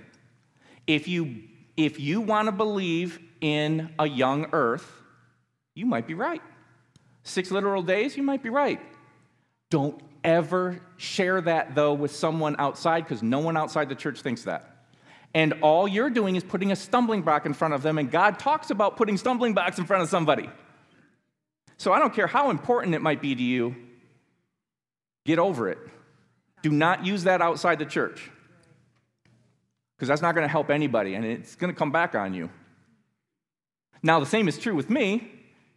If I think it's not a literal day, I got to be careful how I use that. Because if I'm wrong, I'm teaching. I get called to account for that. So we just got to be careful. The Bible doesn't say specific things, even when people want it to. Evolution. The talk I gave at the University of Michigan on Darwin Day, they were just asking for a fight. I think it's a Christian group that did this too, because they knew me from before, so they knew I'd have some answers, but I think they just wanted to see a fight, because it was on Darwin Day. They bring me in, and then they specifically pressured the evolution and biology professor to come in. And my whole talk was titled, Much to Do About Nothing. Because what I said was, oh, the things do evolve to an extent. Now, if you want to say life went from non-life to life and gave us everything we have without an intelligent agent, oh, wow. Okay, there's all kinds of scientific problems with that. So I went over some of the scientific problems and some of the scientific supports, and then at the very end I just said, here's the bottom line.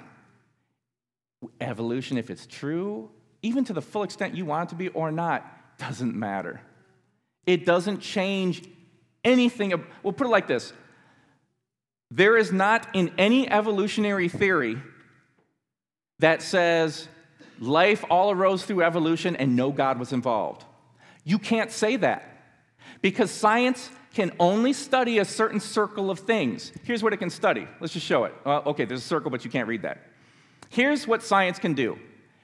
It can take, basically what it does is, it's about using the scientific method to determine cause and effect, what caused things. So when you're talking about how do we get all the life we have, you have to science will take initial conditions and natural laws and then explain what we have. That's how science does its thing. That is a circle that you have to stay in if you want to do science. It can only say, we're studying how natural things started and natural laws worked to get something else. If you want to say, and there was nothing supernatural involved, the only way you can say that is stepping outside of the science circle into theology or philosophy. And now you're not being scientific at all. So here is the reality of it. If I had a beaker right here, and we saw non-living things come together to form living things, and then they all started mutating and doing all this, and they turned into all the life that we have. Let's say all of evolution we watch happen right before us. So,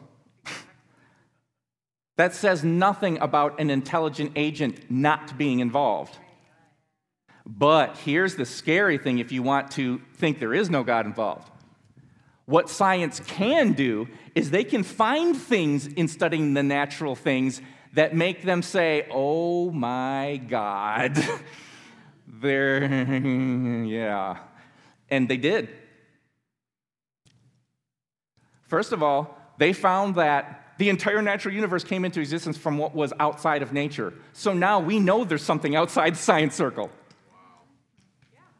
Ooh. Thank you, science. Oh, it gets even better. Even in evolution, they helped us out. So DNA,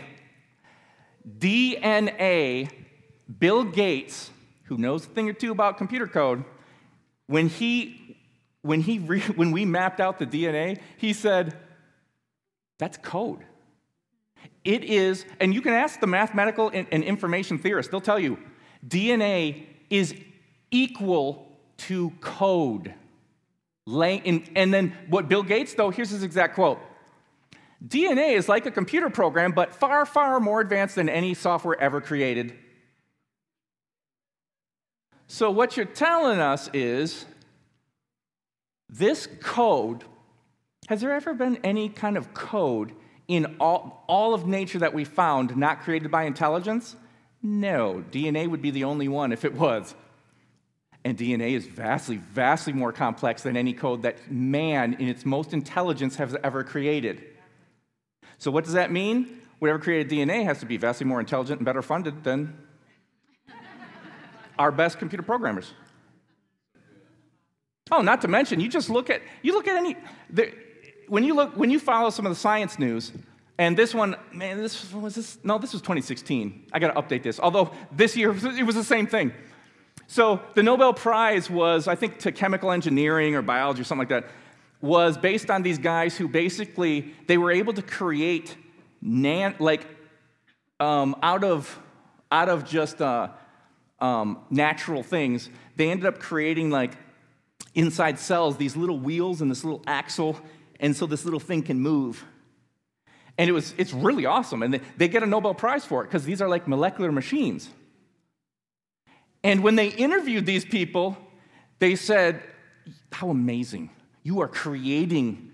Oh, this is just amazing. They're going on. And they interviewed all of them, said the same thing. He said, yeah, we just copied what was already there, but we didn't really get it as good as what's already there. In fact, I hope I got this video. If not, I can find it. So basically, the stuff that science is finding, it's basically finding that there are things in nature that have never been, we don't find any equivalent to it naturally. It's only been by intelligence. And vastly more intelligent than anything humans have produced.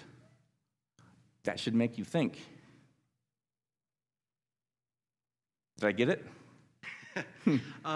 Yeah, I guess the part that, make it even more specific, I think there's a pressure, and I think this comes down to the religion versus science, is that you can't, if you want to be a real Christian, you can't accept evolution. Why do you believe that?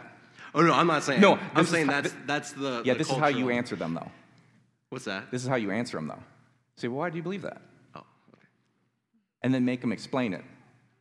Why are you not thinking there's this? What we've shown with just the beginning of the Big Bang, which so many Christians thought the Big Bang is against Christianity, and so many atheists think it's theirs. I don't know. They have the best marketers. Atheists have the best. How did they steal this great proof for the biblical God? Because it only points in one direction, to the biblical model. That's the one that called it. Science got it totally wrong. So science and religion, there isn't a conflict. They support each other. Oh, well, I should say this. Got to be more specific. Science and Christianity mutually benefit and support each other. There is conflict between science and every other belief system. So as far as his question, when he says, and don't totally go because I want to make sure I answer this. So when a Christian comes to you and says, well, what do I do with this? Ask them. Say, why do you think evolution why do you think there's a problem? And then say to them, in the end, even if we totally saw evolution happen, it doesn't say anything about whether a God's involved or not. Now, if they want to say, oh, it goes against the creation model, though, you can say, okay, well, we can investigate that. Now, there's a lot more wide openings than what most of you realize in the Genesis account. I'll give you an example. There's only 3 times so the Hebrews only had 4,500 words to work with, or something like that. Again, you can check with Jim or someone who knows that better than I do, but we have like 1 million. Whenever they use 2 words or 3 words, or anything more than 1 word to mean something kind of similar, that means it's very important. In the Genesis account, they use 3 different words for make or create. That's very significant. When they talk about the beginning of all the universe, they use the word bara. That means something only God can do, creating out of what was not in existence before. When it talks about almost everything else, except for a couple other instances, when it talks about light, when it talks about a bunch of other things, plants, when it talks about a bunch of other things, it uses the word either asa or yatsar. Totally different meanings. Asa means God takes something that already exists, had some modification, and now you got something kind of new. Yatsar is something else. It's where you already have something and it produces more after its kind, like with vegetation. So if somebody was really coming at me like, I'm sure evolution's against the Bible, I would just say, all right, let's just look at it piece by piece. And if the Bible's a lot more open to things than you think, I could make almost a full evolution story fit totally with the creation story. But I'm not going to, because in the end, science is going to disprove evolution, but something else is going to come up in science that will take over, because it's never going to be one-sided. If you don't want to believe God, you better come up with something when evolution goes down. Now, evolution just doesn't matter. Not to mention, evolution doesn't even come along until the whole universe got created. And then life went from non-life to life. you need God for all that. Not to mention even for evolution. I mean, if you're designing something, you would be a smart designer to put an evolution feature in there. That just makes sense. So anyways, I don't waste a lot of time with evolution because it doesn't matter. So I would just tell a Christian, don't get bent out of shape about it because in the end, it doesn't matter. Yep. Thanks for your patience. Yeah, I thought that maybe my question would take too long to answer, but No. Anyway, this is more of a clarification I'm asking for, or to expound on it a little bit, because I do believe that God created the world and everything, but I've been out of this thought process for a while.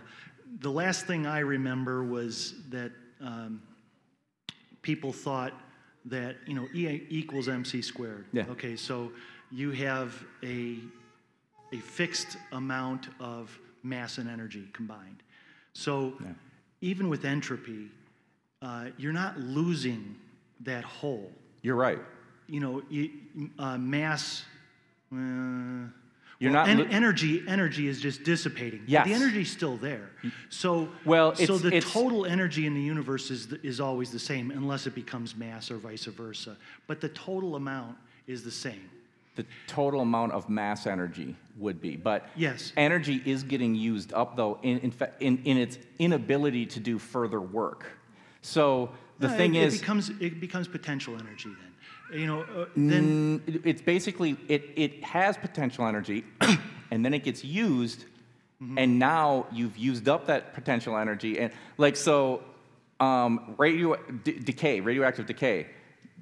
We have a lot of potential for that still, and that's going to keep powering some things. But eventually, that radioactive decay will run out. Atoms will fully decay, and then you just have mass with no ability to do anything but just be cold, dark, dead.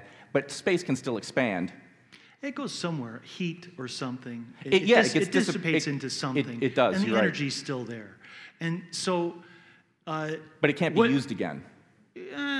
Some of it, eventually, it can't. The thing is that and I'm not arguing from what I believe. I'm arguing from what I understood them. That's what you want to do because it's a question. Yeah.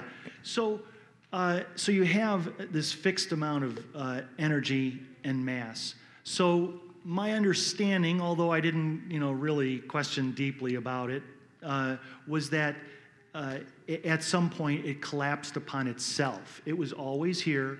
It collapsed upon itself, became that, giant black hole, and then exploded from the energy that was the amount of energy that came together. It exploded, and that's what we're seeing today. You never lost the energy. You never lost the mass. Okay, and I'm wondering. I'll let you go. I didn't get go my. ahead. The next sentence is my question. Okay. So how did the scientists come to the conclusion that everything came from nothing? Because like I just said, my last understanding of what the argument was it was still all there. It was dissipated all out, collapsed upon itself from gravity or whatever, and then re-exploded. Yeah, that's it's not a creation. It's that would be an oscillating universe. Yes, it was a theory, an oscillating universe, saying you would have a big crunch and then a big bang, and then eventually crunch and bang. That was absolutely disproven. Even Hawking was hoping for that one. But it was absolutely disproven, and they said you will eventually run out of energy, to where energy does get used up, and eventually you wouldn't have enough energy to rebang. In fact, the first time when you come into a massive black hole, you might not have energy to do it. So basically, the oscillating universe, completely disproven.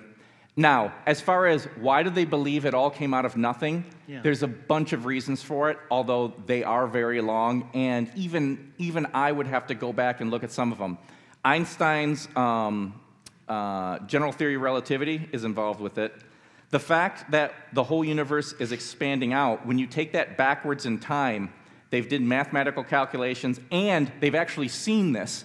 If you look far enough in the back in the universe, it takes, for example, if you're looking at the sun, you're looking at it 8 minutes ago. because it takes 8 minutes for that light to get to us. If you look at something super far away, you're looking at the past from super far away. And what they found is it all came from a beginning point, and it would be so dense that not light or anything could escape. Now, as far as where do they get then to the point where it came out of nothing, that's a lot more advanced than I could get into. But I will tell you this. Then I can't believe it. Yeah. Well, and from a natural standpoint. You could not believe it, but you would be being irrational because, and I'm not saying this is any kind of like put down or anything. This is a very good question. The general accepted understanding in science is that the universe came out of nothing. No one contends that doesn't get shredded. There are a few fringe people who try to because they don't want to believe in God, and the physicists shred them. This is what this consensus says. So if you want to not believe it, you can, but you better have better reasons than the whole consensus of science. So if you want to know how they do it, put in, how do we know the universe came from nothing? And just start with something easy, like a Google search. Okay. Or send me your email, and it makes me kind of want to, the fact that you asked this, I haven't had this asked before. That's why I just didn't prepare any kind of question for it. So I wouldn't mind relooking at it myself. So if you get an email, give it to Jim, then I could get you a more specific answer. Okay, thanks. Yep, good question. Yeah, I haven't heard that one. Yes? If I or somebody felt that they... Sorry, it's about to fall on your head. Thank you. If I or somebody felt that they were like a 9 on the scale that you showed earlier, what were some of the questions that they would be challenged with? Excellent. I'll use the Stephen Hawking one. Stephen Hawking said that we don't need a God to be the cause of the universe. We know that it was quantum gravity that caused the universe. So if that's what Stephen Hawking says, and he was probably the most famous scientist of our time, why would I believe him instead of a 3,000-year-old book? Okay. So what kind of answer? Do you think you got something? No one has ever answered this. If you do, that would be...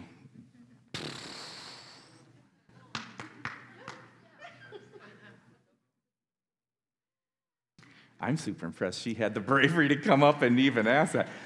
Wasn't the Bible, it was written by different people, and all of the people who wrote it would have had to believe in it, and the scientists that you're talking about, more people might have had an opinion that his way was right, but from all the people who wrote the Bible who had just enough blind faith to go on that, then... No, that's a good start, actually.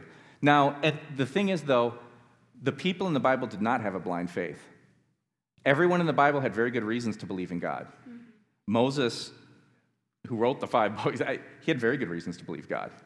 And those people who wrote the Bible ended up finding out things about the beginning of the universe that no one, including Hawking, believed.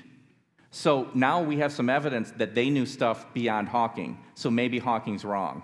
And if you want the actual answer to it, quantum gravity is a law of nature. It doesn't create anything. It describes how things are done when there is something. The problem was there was no nature. So how is, let's just say gravity even, how is gravity working when there's no nature to work on? If there's no nature, then you just have a law of gravity that has nothing to work on, so it does nothing. Hawking is completely wrong. And the other scientists recognize this. But some of them accepted God because of some of the stuff that was found. Others were saying, well, we're just waiting. Okay. Good question. Thank you. Brave question, actually. Yeah, so feel free to not answer this. It's a little bit different topic. Mm-hmm. But so my bachelor's degree is in psychology. And one thing that stood out to me in one of my textbooks, it was there was this statement about, it was, I think with illnesses or something like that, where it literally, totally a science textbook, it said, that sometimes people will forgive and then they see physical healing. Like it said that in my science textbook. It couldn't reference God, but it specifically stated it wasn't like a psychosomatic illness. Oh, yeah. So I was just curious if, like in your science communities and stuff you're connected with, if you'd heard more about that, or like with the neuroscience and inner healing, I'd just be curious to hear more about Great that. question. I have an article that I was just given, that it's a scientific article in a peer-reviewed scientific journal that's one of the most respected out there. That's basically, the title is something about prayer led to miracle cure, and it just documented everything. So that's just one. I'm not even looking for the articles, but because Craig Keener has two books, Miracle Volume 1 and 2, that documents a bunch of them. But the peer-reviewed one, written in a very non-Christian, very well-accepted journal, that is, again, if you wanted that article, you can email Jim, who'll email me, and I'll get it to you. The other thing is, I know, he has so many PhDs, I can't keep track of it. He's psychology and neuroscientist. He's been at the bed of hundreds of people who have died and came back. He said the first time these things happened, it made the hair stand up on his back, and then he started documenting them. Now he said, I don't do it anymore. I can't even tell you how many times this happened.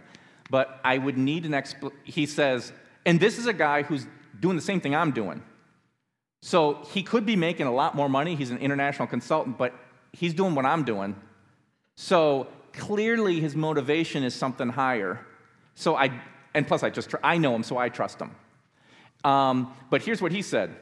Here's one example. So this one guy, I think he committed suicide maybe, but he was dead. They had the electroencephalo things on his head, his heart, so his heart wasn't working, brain stopped all electrical activity. Now, what other people will tell you is, well, there can be some, we just not monitoring it. Yeah, sure. But I'm not even going to try arguing that. Here's what I'm going to say, and this is what he told me. He said, so the guy's dead. I go down 2 flights of stairs. I come to the family waiting room. His brother and sister come over here from this direction, and they're both wearing some Disney T-shirts, and they start saying, he's telling me exactly what they're saying. The mom and the dad, they come from different directions. They start saying, and then he's like, they talk for a few minutes, and then all of a sudden I get this emergency call. 5-10 minutes later, he goes up to the room. The guy's sitting up in the bed. I saw you. You were with my family. My brother and sister were over here wearing their Disney shirts. They came over here, and then my mom from here. Remember? He explained everything detail to detail. My friend said he just went, and the hair stood up on his back of his neck. He's like, oh. But it's happened so many times now. Now he's just kind of like, And he said, I can almost guarantee you know someone that had an NDE, a near-death experience, but people don't like talking about it because they don't want to be judged as weird. But what he said, you give me some explanation other than something leaves our body after the physical body dies. Give me an explanation. Try to explain that. There isn't anything. Now, you guys don't know Dr. William Guy. So you can say, I don't believe it. Okay, fine.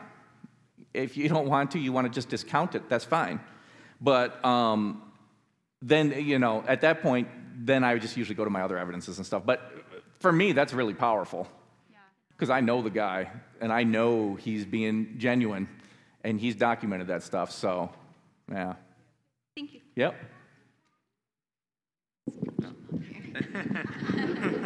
Thanks. Okay, so I actually have a set of questions, but they're pretty related. So I believe in creation, that God created the heavens and the earth in 7 days, but where exactly do dinosaurs fit in with all of that?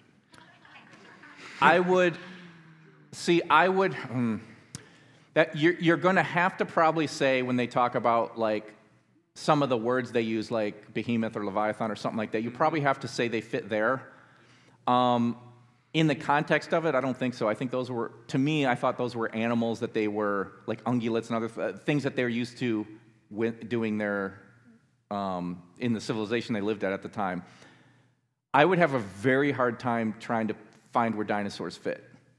Like I said before, I don't really care how old the Earth is, so I don't bend over trying to figure this out. Mm-hmm. For me, I just go with whatever whatever they tell me. I mean, if they want to say 65 million years ago it was when you had Tyrannosaurus Rex, well, whatever, that's fine. It doesn't affect the biblical view at all. If all of a sudden God tells me, no, yeah, it's 6,000 years old or 10,000, whatever, then I'm doing a hard research study trying to see where they fit. Because right now I don't really see it. No, but then again, though, here's the other thing about the Bible. The Bible doesn't give everything. The Bible doesn't list a lot of animals that we're familiar with. I think insects. I don't even know if it mentions insects in there. Not that I remember. Oh, in Ecclesiastes it does? Okay. But, the Bible doesn't give us every detail because that's not its purpose. It's not trying to... Its main focus in Genesis was saying, God did this. He created you with a purpose. That's the main thing. So, details like dinosaurs, that is something you'd have to do some more study on. And like for me, I don't see where they'd fit, really. It'd be hard for me to figure out. Gotcha. Well, the second part of my question was that if God made everything in 7 days, are we looking at, just the word days too literally? Well, it depends. And why do we use days? They use yom to mean a bunch of different things because they only had so many words to work with. So when they say yom, now in a biblical study, if I did a biblical study, I think there's a good argument to be made that it means like 12 hours of 24. I think there's a good argument for it. And in fact, that's where I would go if I didn't run into some other things like day 6. Day 6, I can't imagine God telling us all this happened on day 6 without giving something else, because that makes no sense at all. Like, I use some hyper time at this point, so Adam's one day was 1,000 years, So, but he doesn't do that. So I have to now extrapolate. Now, to me, just because of that, but there's a few other reasons why I don't think it was literal days. But again, I could be wrong. So don't take it like I could totally be wrong on this. All right. Thank you. Yep. I think the important thing for creation is in the beginning, God. Yep. Let's stand on that one. I think I'm just not willing to die on the hill of one of the things. When I see there's evening, there's morning, there was day 1. To me, it seems more like a 24-hour period. I don't have all the science to go with it, but if you're just looking strictly from biblical. But when I talk to people outside the walls of the church, that's not something I'm willing to die on. It's right. Just in the beginning, God. I'll stand on that one. The rest of it, it's not worth arguing. So I appreciate Scott's approach on that. I just wanted to make sure I didn't forget this, so I wrote it down. So I want to make sure I have this correct first. You were talking about, the Bible has the one theory, and then there's everything else, right? Or two competing theories, if you will, yes? Well, Bible had one theory, and then there's a whole bunch of other theories that said there was no beginning, but they did it in different ways, yeah. Okay. So if we're looking at theories, theories from a scientific standpoint are things that are testable, and they have to be accurate and specific in order to be considered a valid theory that can then be gone through the scientific procedure. So if the Bible is vague and open-ended on a lot of those things, is it then considered a viable theory to be tested and put through the scientific method? Great question. Why would you think it's vague? Well, because you mentioned that it was open-ended and not specific in a lot of areas. Oh, it's open-ended and non-specific in things like age. Mm-hmm. Because in every aspect of it, I can give you very good reasons to think it's young. Right. But I can also give you the competing side that it's old. To me, it's too vague for me to, like Jim said, die on, because it doesn't affect salvation at all, whatever. But as far as saying that there was a beginning to all natural universe, people don't realize it wasn't a 50-50 thing. No one thought there was a beginning, because that's crazy talk. Even space, everything didn't exist and then it came into existence. That's crazy talk. So that is very specific. And saying that time also had a beginning, and it began with space, and it began from that was visible, and it follows fixed laws. We were trying to disprove that we have fixed laws even up until this year. But every evidence that we keep getting is like, yeah, they're fixed. So the Bible is super specific. It's not vague at all on some things. Right. But on other things it is.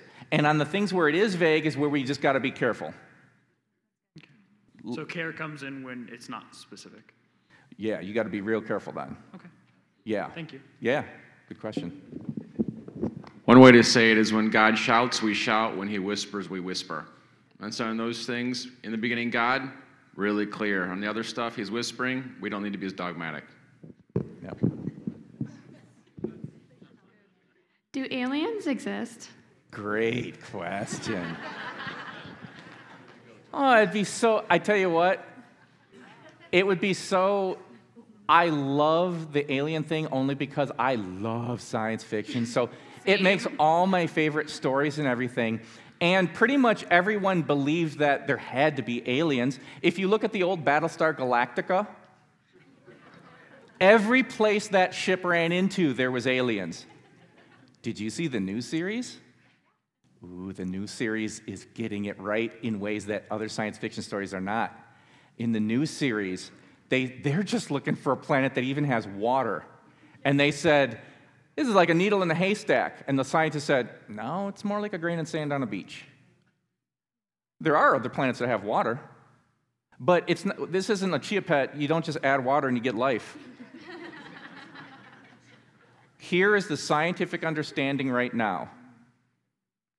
There is life nowhere but right here. If you look at how, you ever see that, what was it, Apollo 13, Apollo 11? What's the one where it had some issues? 13? It is super hard to keep life going in space. People don't get this. It's super hard. You have one little thing go wrong, and we just had to keep them alive for a few days. You got to keep us alive to the point where we get where we're at. Starting from the 1980s, they started finding these things where, isn't that interesting? That had to be just at the right value or we wouldn't have life. That's interesting. There's another one. From the 80s up until today, it's gone like this. They thought this would go away with more science. With more science, it is now at the point where they say this. Literally, these are your only two choices. This is a whole other talk about fine-tuning, and it ties in with your purpose of life. But the bottom line is this. You only have two choices now. Either the universe was finely tuned for life to exist on only this planet, or I shouldn't say only this, finely tuned for a conscious life to exist. Or there is a specific type of multiverse. Now, the idea of a multiverse, you're going to start hearing it more and more because it's the only escape to get away from God right now. And it gets worse. Max Tegmark, who started talking about this, there's like different types of multiverses. I got no problem with God being super creative and having other universes. It doesn't talk about in the Bible, so what am I to know? I don't know. He's creative, but I don't know anything about it. But in order for everything in this universe to be exactly right, just like the way it is, the scientists are calling it a Goldilocks universe. The reason why they're calling it that is the odds against it are absolutely impossible. The only way you can beat those odds is if you have a specific type of multiverse, an infinite multiverse, which basically means this. This is what you're going to have to believe. There is a universe that's the exact same as ours in every way up till right now, except that you're wearing a red shirt and I'm a woman. And we're living on a planet called China, and the sky is purple. Now, and it's equally real as this. There's an equally real universe where you decided not to come up and ask a question, and it really exists out there somewhere. Everything else is the same but that. Basically, everything that is physically possible, every possible choice you could make, everything that is not logically absurd, is an equally real universe out there somewhere. Literally, there has to be written in stars in the sky, I am God, I created this, I exist, stop trying to get away from me. Written in stars somewhere in one of those universes. Because it's logical, it's possible. So, you either have to believe in an infinite multiverse, which there's no scientific evidence for the infinite multiverse, there's tons of logical problems, evidence is all against it, or you have to believe in a purposeful creator, which has massive evidence for it. So scientists, when they talk about it, though, they know the public wants to hear there's aliens, so they'll say, I want to believe. Just like me. They're saying, I want to believe that aliens exist, and they're out there. But what you'll see in the real literature that scientists write between each other, where they slam on each other if they say anything stupid, they're like, no. So the way they turn this around is now, Lawrence Krauss, he wrote a book on this, and he said, we exist only in this little cradle here. So now his argument is, it used to be, well, with the universe so vast, and it is vast. In the talk that I give on the fine-tuning, it's unbelievable how vast the universe is. But there's only life right here. By the math, there's only life right here. By physics and math. Now, what Lawrence Krauss did, he admits that now, but he's a very outspoken atheist. He's the guy who gives all the direction on Star Trek, the science direction on Star Trek. That's Lawrence Krauss. But he's very anti-God. And one of the things that he says is, he's like, yep, okay, there's no life anywhere, only here, but if there's a God, why would he create us in just this little tiny cradle here? My answer to that, when I was challenged with that, I was like, who's restricted to cradles? We restrict babies to cradles. Because even in just this little cradle of earth, we find ways to go off and look at things aside from God. Can you imagine if we had all of space? So we need to be restricted in a little cradle. And that's what science has found. Life is probably only here. Now, could you have some bacteria out there somewhere? Oh, sure. There could be bacteria and some things out there. So what? It doesn't change any of the evidence that there's God. Yep. Oh, excellent questions. You guys are killing it. Mine's not that good. But I love that you opened up talking about youth and how they're being challenged and some are walking away. I have a 13 and a 12-year-old at home that I'm homeschooling, and I was just loving to know any resources that you could point me to for them to help build up not just their apologetics, but even more than the curriculum that I'm giving them. What are some resources you really? So eventually, when my website's going to be thoughtfulbeliefs.org. It's only partly done right now. The way I do it is, I start off, if you ever want to get anybody wherever they're at towards belief, the first section is why this why should I care? Because you got to show them it's important because most people don't think it is. Next section is, well, how can I know? Most people, not most, a lot of people in our culture don't believe in truth. So how can you know what's true? And then I go into the scientific evidence and so on. But I don't think that'll be, and then I have a whole frequently asked questions section. And when that gets done, it'll be filled out nice and everything. However, with yours, if you want a specific curriculum, there's several I could recommend.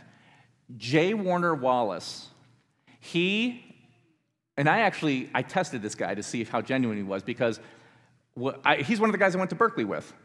And he gave a very excellent presentation on why would you believe that Jesus was resurrected. Now, I went up to him afterwards just to see if he's genuine. I was like, this is really good stuff. I really want this guy to take off because this is great. Let's see how genuine he is. I went up to him and I said, that's an excellent PowerPoint. I could tell he spent a lot of time on it. I was like, can I get on my flash drive? I'd like to use it to help some people at my church. He's like, oh yeah, just bring up your flash drive. I was like, good man. This guy was a rabid atheist, and he's a cold case detective. Kind of good, because Jesus is a very, very cold case. That's exactly what it is. It's exactly what it is. So this guy has never lost. His last case was against one of O.J.'s attorneys and smoked him too. He never loses these cold cases. He's been on Dateline. His name's J. Warner Wallace. He's been on Dateline more than any other person for this area because he's just so good. So he's like, hey, I'm a cold case detective. I'm going to go disprove Jesus. And that's how he became a Christian. And he's not the only one. You want to see miracles? Lawyers are getting to heaven because of this. One of the guys responsible for getting Harvard Law School to where it was at, and a guy, Lionel LeCoux, he's a prosecuting attorney who it's so hard to win a prosecution case. He's never lost. He's Guinness Book of World Records. These people are becoming Christians because they were forced to, like in Greenleaf's case, he was teaching at Harvard, and he was teaching about Jesus, and one of his students said, well, who cares about this part of it? The guy said he's God. What about that? And Greenleaf is like, yeah, I should look into that. He looked into it, became a Christian, wrote a book about it. So J. Warner Wallace has a curriculum for kids. cross-examined. Oh, so his would be cold case Christianity. If you want one, I think crossexamined.org has stuff. Frank Turk's an excellent guy, very genuine. Reasonablefaith.org. That is, they have good stuff. The guy who's the head of it, William Lane Craig, he's at the highest level of academic philosophy. Most of his stuff you have to read 10 times before you understand it. But I think they made kid stuff. There's also something, reasons to believe. They have a curriculum. That is a group of scientists. They have a chemist, a biologist, a couple physicists. Okay, thank you. One other question. You mentioned a book earlier by Greg Koppel, 3 Ways to Answer Any Questions. Okay, that's called Tactics. Tactics. Yeah, the book is good. A talk on it is probably... The thing you're going to want to do is you're going to want to practice it. But yeah, Tactics by Greg Koppel, it's about that thick. It's good. How do you spell Koppel? Good question. Koukl. No kidding, that's a weird name. Koukl.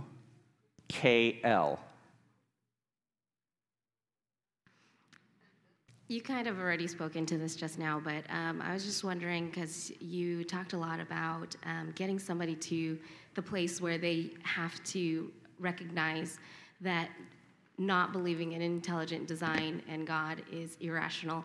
So I was just wondering how you transition into talking about Jesus and how Jesus is scientifically supported. Great question.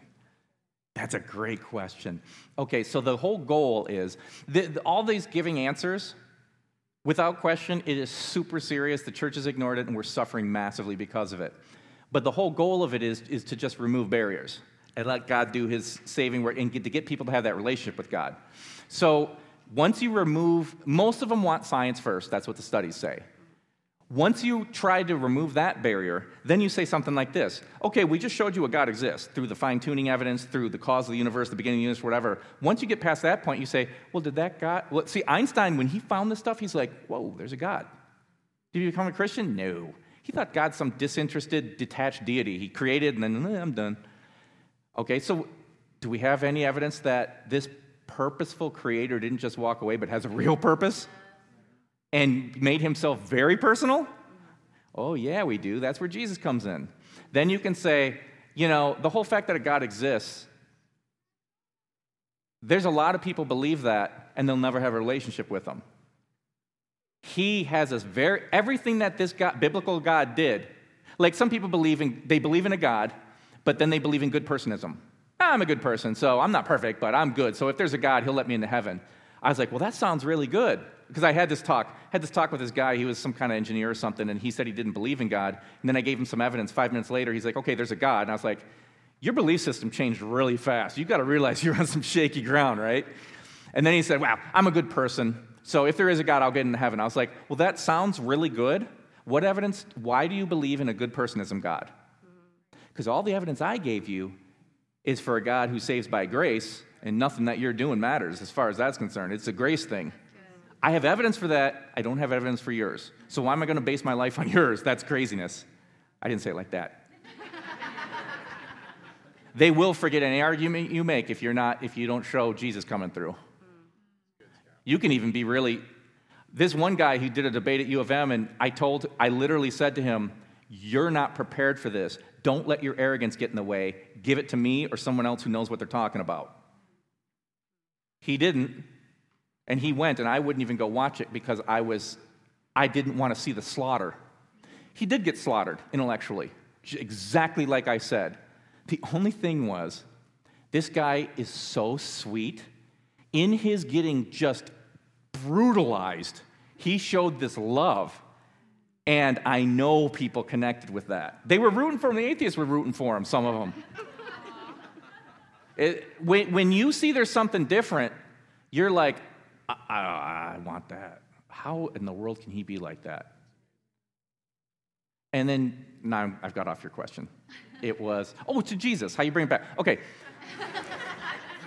So, you show there's a God, you then say, do you really think this God did all this creating and then just walks away? That doesn't make a lot of sense to me. Or did he make himself more personal by coming as a person?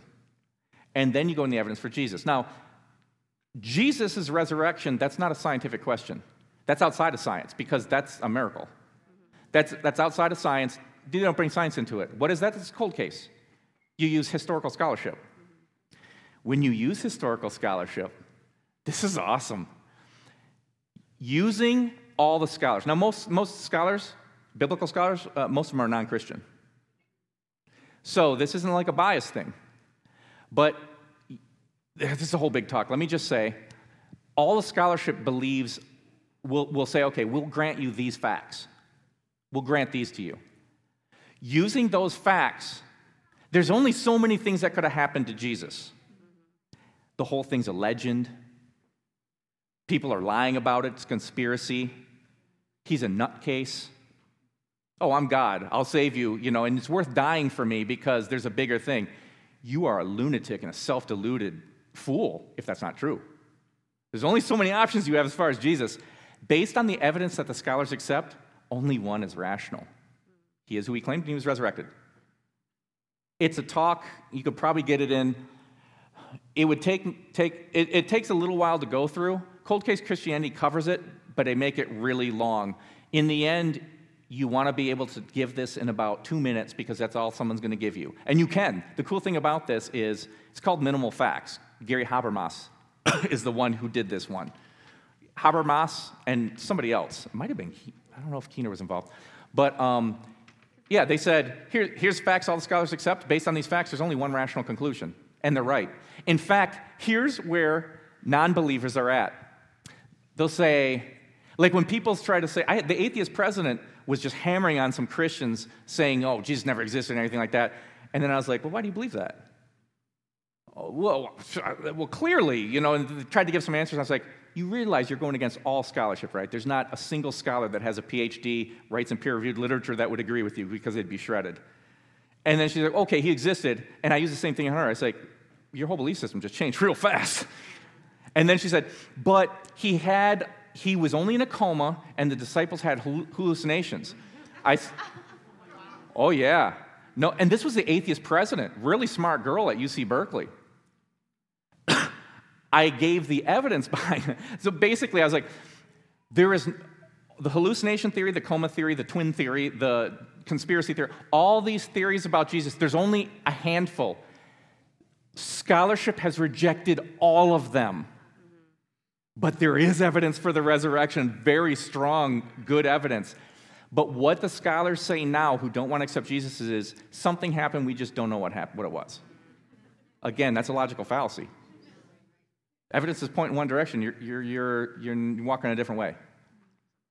So yeah, she brings up the main point, you do want to turn it to Jesus because if you're just proving a God exists, a lot of people believe God exists and they have no relationship and they'll never will have a relationship. Depart from me, I never knew you.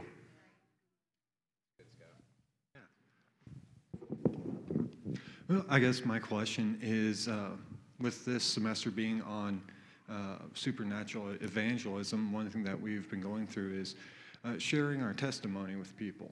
Very short, sweet. So I guess if we find ourselves in talking the science side, where does personal, you said the personal proof or that stuff does not fit in a scientific, but I guess the whole genre of relationship that's seen in the Word and love and emotions and those type of things. Yeah, God's yes. Where does that fit into science, or is that something that different?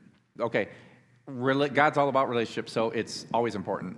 So yeah, you're right to bring that up. Now, you have to use your judgment on what's going to work best with the person you're dealing with. If the person knows you really well, then yeah, your personal stuff, and especially if they're looking at how you've been living and why you're so different, or they trust you, then you use the personal stuff for sure. If they're having hang-ups like all the studies say most people do on the science and other stuff, well, then you use that, but then you go to the other stuff. You always go back to relationship, but most of the people in our culture have issues with the science and not getting my doubts answered and stuff like that. So you need to discern where their hang-up is, and then you go after that hang-up. Now, if you're not equipped to answer questions, if that's their hang-up, you're out of luck. Because if you look at the street epistemologists, what these atheists are doing, they'll go to you and say, they'll say, why do you believe? And the Christians go back to either raised that way or believe in the Bible or had some experience, and they said, yeah, so do Muslims, so do whatever. And then where do you go from there? If they don't know you, they can't really trust your personal experience. And in fact, now people say, well, that's not my gift. My gift is not answering questions. It's in how I live. Oh, yeah, that's totally true. My mom, she doesn't know squat about the science that I cover. Well, she does now. She knows some of it. But she's this, people always remember and talk about my mom, that there's something different about her. But she still learned that she learns enough where she invites Mormons in and will talk with them, even though she's terrified of stuff. Because even though it's not her thing, God doesn't care what your thing is. He calls Moses, he calls Joshua, he calls people that they're like, this isn't my thing, and he's just like, it's me. Don't do your thing. You just do it. Step out there and do it. So you need to be prepared on both ends, and whatever's going to kind of work for them. But yeah, but he's right though. I mean, in the end, everyone wants relationship, and that's what God's all about. So you want to get them there. Some people just might not be able to get there. And as far as just like being a good person, Mormons got us beat. They do. I mean, I tried to be more like a Mormon physicist that I worked with. He's a better person than I was in his acts. You know why, though? It's all works. So they're working their hardest to not drink coffee, not drink beer, be super sweet all the time. And I like him more than I like me, honestly. But the problem is the facts don't support his side. He's a very smart man. And when we had talks all the time during lunch about science, and because I knew that's what would reach to, and in the end, he realized exactly where the evidence pointed, and he said to me, the very last conversation we had about this, and we never talked about it again because he didn't want to. He said, well, Scott, do you think God will just accept me because even though I'm going after something different, I'm still trying to be good and everything like that? And I said, I know that sounds really good, but there's no evidence that God exists. God wants you to put him first over everything. So I think you and I should both be able to agree that whatever costs you're going to face, and a Mormon will face serious costs when they step away, whatever costs you're going to face, it's going to be dwarfed by an eternity. And if that God wants him to be put first, even over family or anything else like that, I think there's only one decision to make on it. So he realized whose God was right, but if people were just judging based on who is a better person, he would win. My place would convert to Mormonism. Okay. Hi, good evening. My question could be off topic, but I have two questions. Yeah. One is that we know that Adam and Eve have just 3 sons, Cain, Abel, and Seth. My question is that where did their wives come from? And when I've had conversations with some of them, they said that the entire creation of God is not pictured in the Bible, so they could be coming from elsewhere than the garden. So I do not know about it. I want a clarity on that. And then the second question is that we know that Jesus died and resurrected after 3 days. So even the scriptures talk about it, after 3 days he would be rising. So my question is, why 3 days? And if so, what did he do in those 3 days? Great question. I have an awesome answer for it. I don't know. No, I'll try to help you out a little bit. Yeah. All right, the Adam and Eve one, I just looked into this not that long ago, and I had a really good answer for it, but I just can't remember what it was specifically, because I was like, oh yeah, this is good, but it was a little bit too new, so I'm kind of forgetting it. But the Bible does not give us all the details. So it doesn't mention anything about, your question, if you just read the Bible just straight literally, it looks like they should have only had them, and where did these wives all of a sudden pop in? It's because the Bible just didn't explain anything else or give more details. There's a lot of different ways it could have happened. All kinds of different ways God could have done it. It could have been other creation kind of events, like you're saying, just he built something over. It could be a lot of things. I would just talk to someone who knows more of an expert, specifically Bible, talk with Jim and Mary. And then you can look into it like that, but I don't know if you'll ever have an answer because God didn't really care enough about that detail to give us the details. Yeah. Yeah. And as far as what did Jesus do during the 3 days, that one is another one that I'm kind of interested in myself. And again, it's not in my area of expertise. So I am in the same boat as you pretty much. I've heard people say that there's a lot of things I don't even want to say because I don't want to give credence to something when I'm this uninformed on it. I'm real sorry to do that for you. No, thank you. All I can say is both very interesting, good questions. I don't have good answers for them. Thank you. Appreciate it. Yeah. So it's something very interesting to think about, and you can look into it, but unless they give very specific, they find something specifically biblical that gives you an answer, I don't think anyone has the answer for it. Thank you. Yeah, and she was a good one to bring up at the end because there are times where you don't know the answer. So what? You don't need to. If someone asks you something you don't know, in some of those videos that I took of Christians, you should have seen them just making up stuff. And I'm like, oh, no, wow. That really turns people off. What they want is genuineness. And out of a Christian, that's what they better be getting. So just say, interesting question. I haven't looked into that. Let me get back with you. Then go to my website that has frequently asked questions, get an answer, go right back to them, give them something to think about.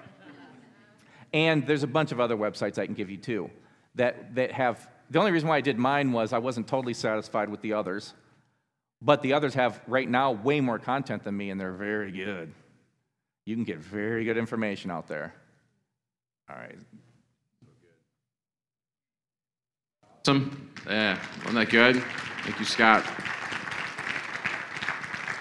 Yeah, I remember we had a man come into our life who was, he was raised in the church, just burned, was done with it, was an atheist, and he was just on such an intellectual level above me. I didn't have answers to his questions, but I said, man, I've never had those questions the way I was raised, and I said, let me get you some answers.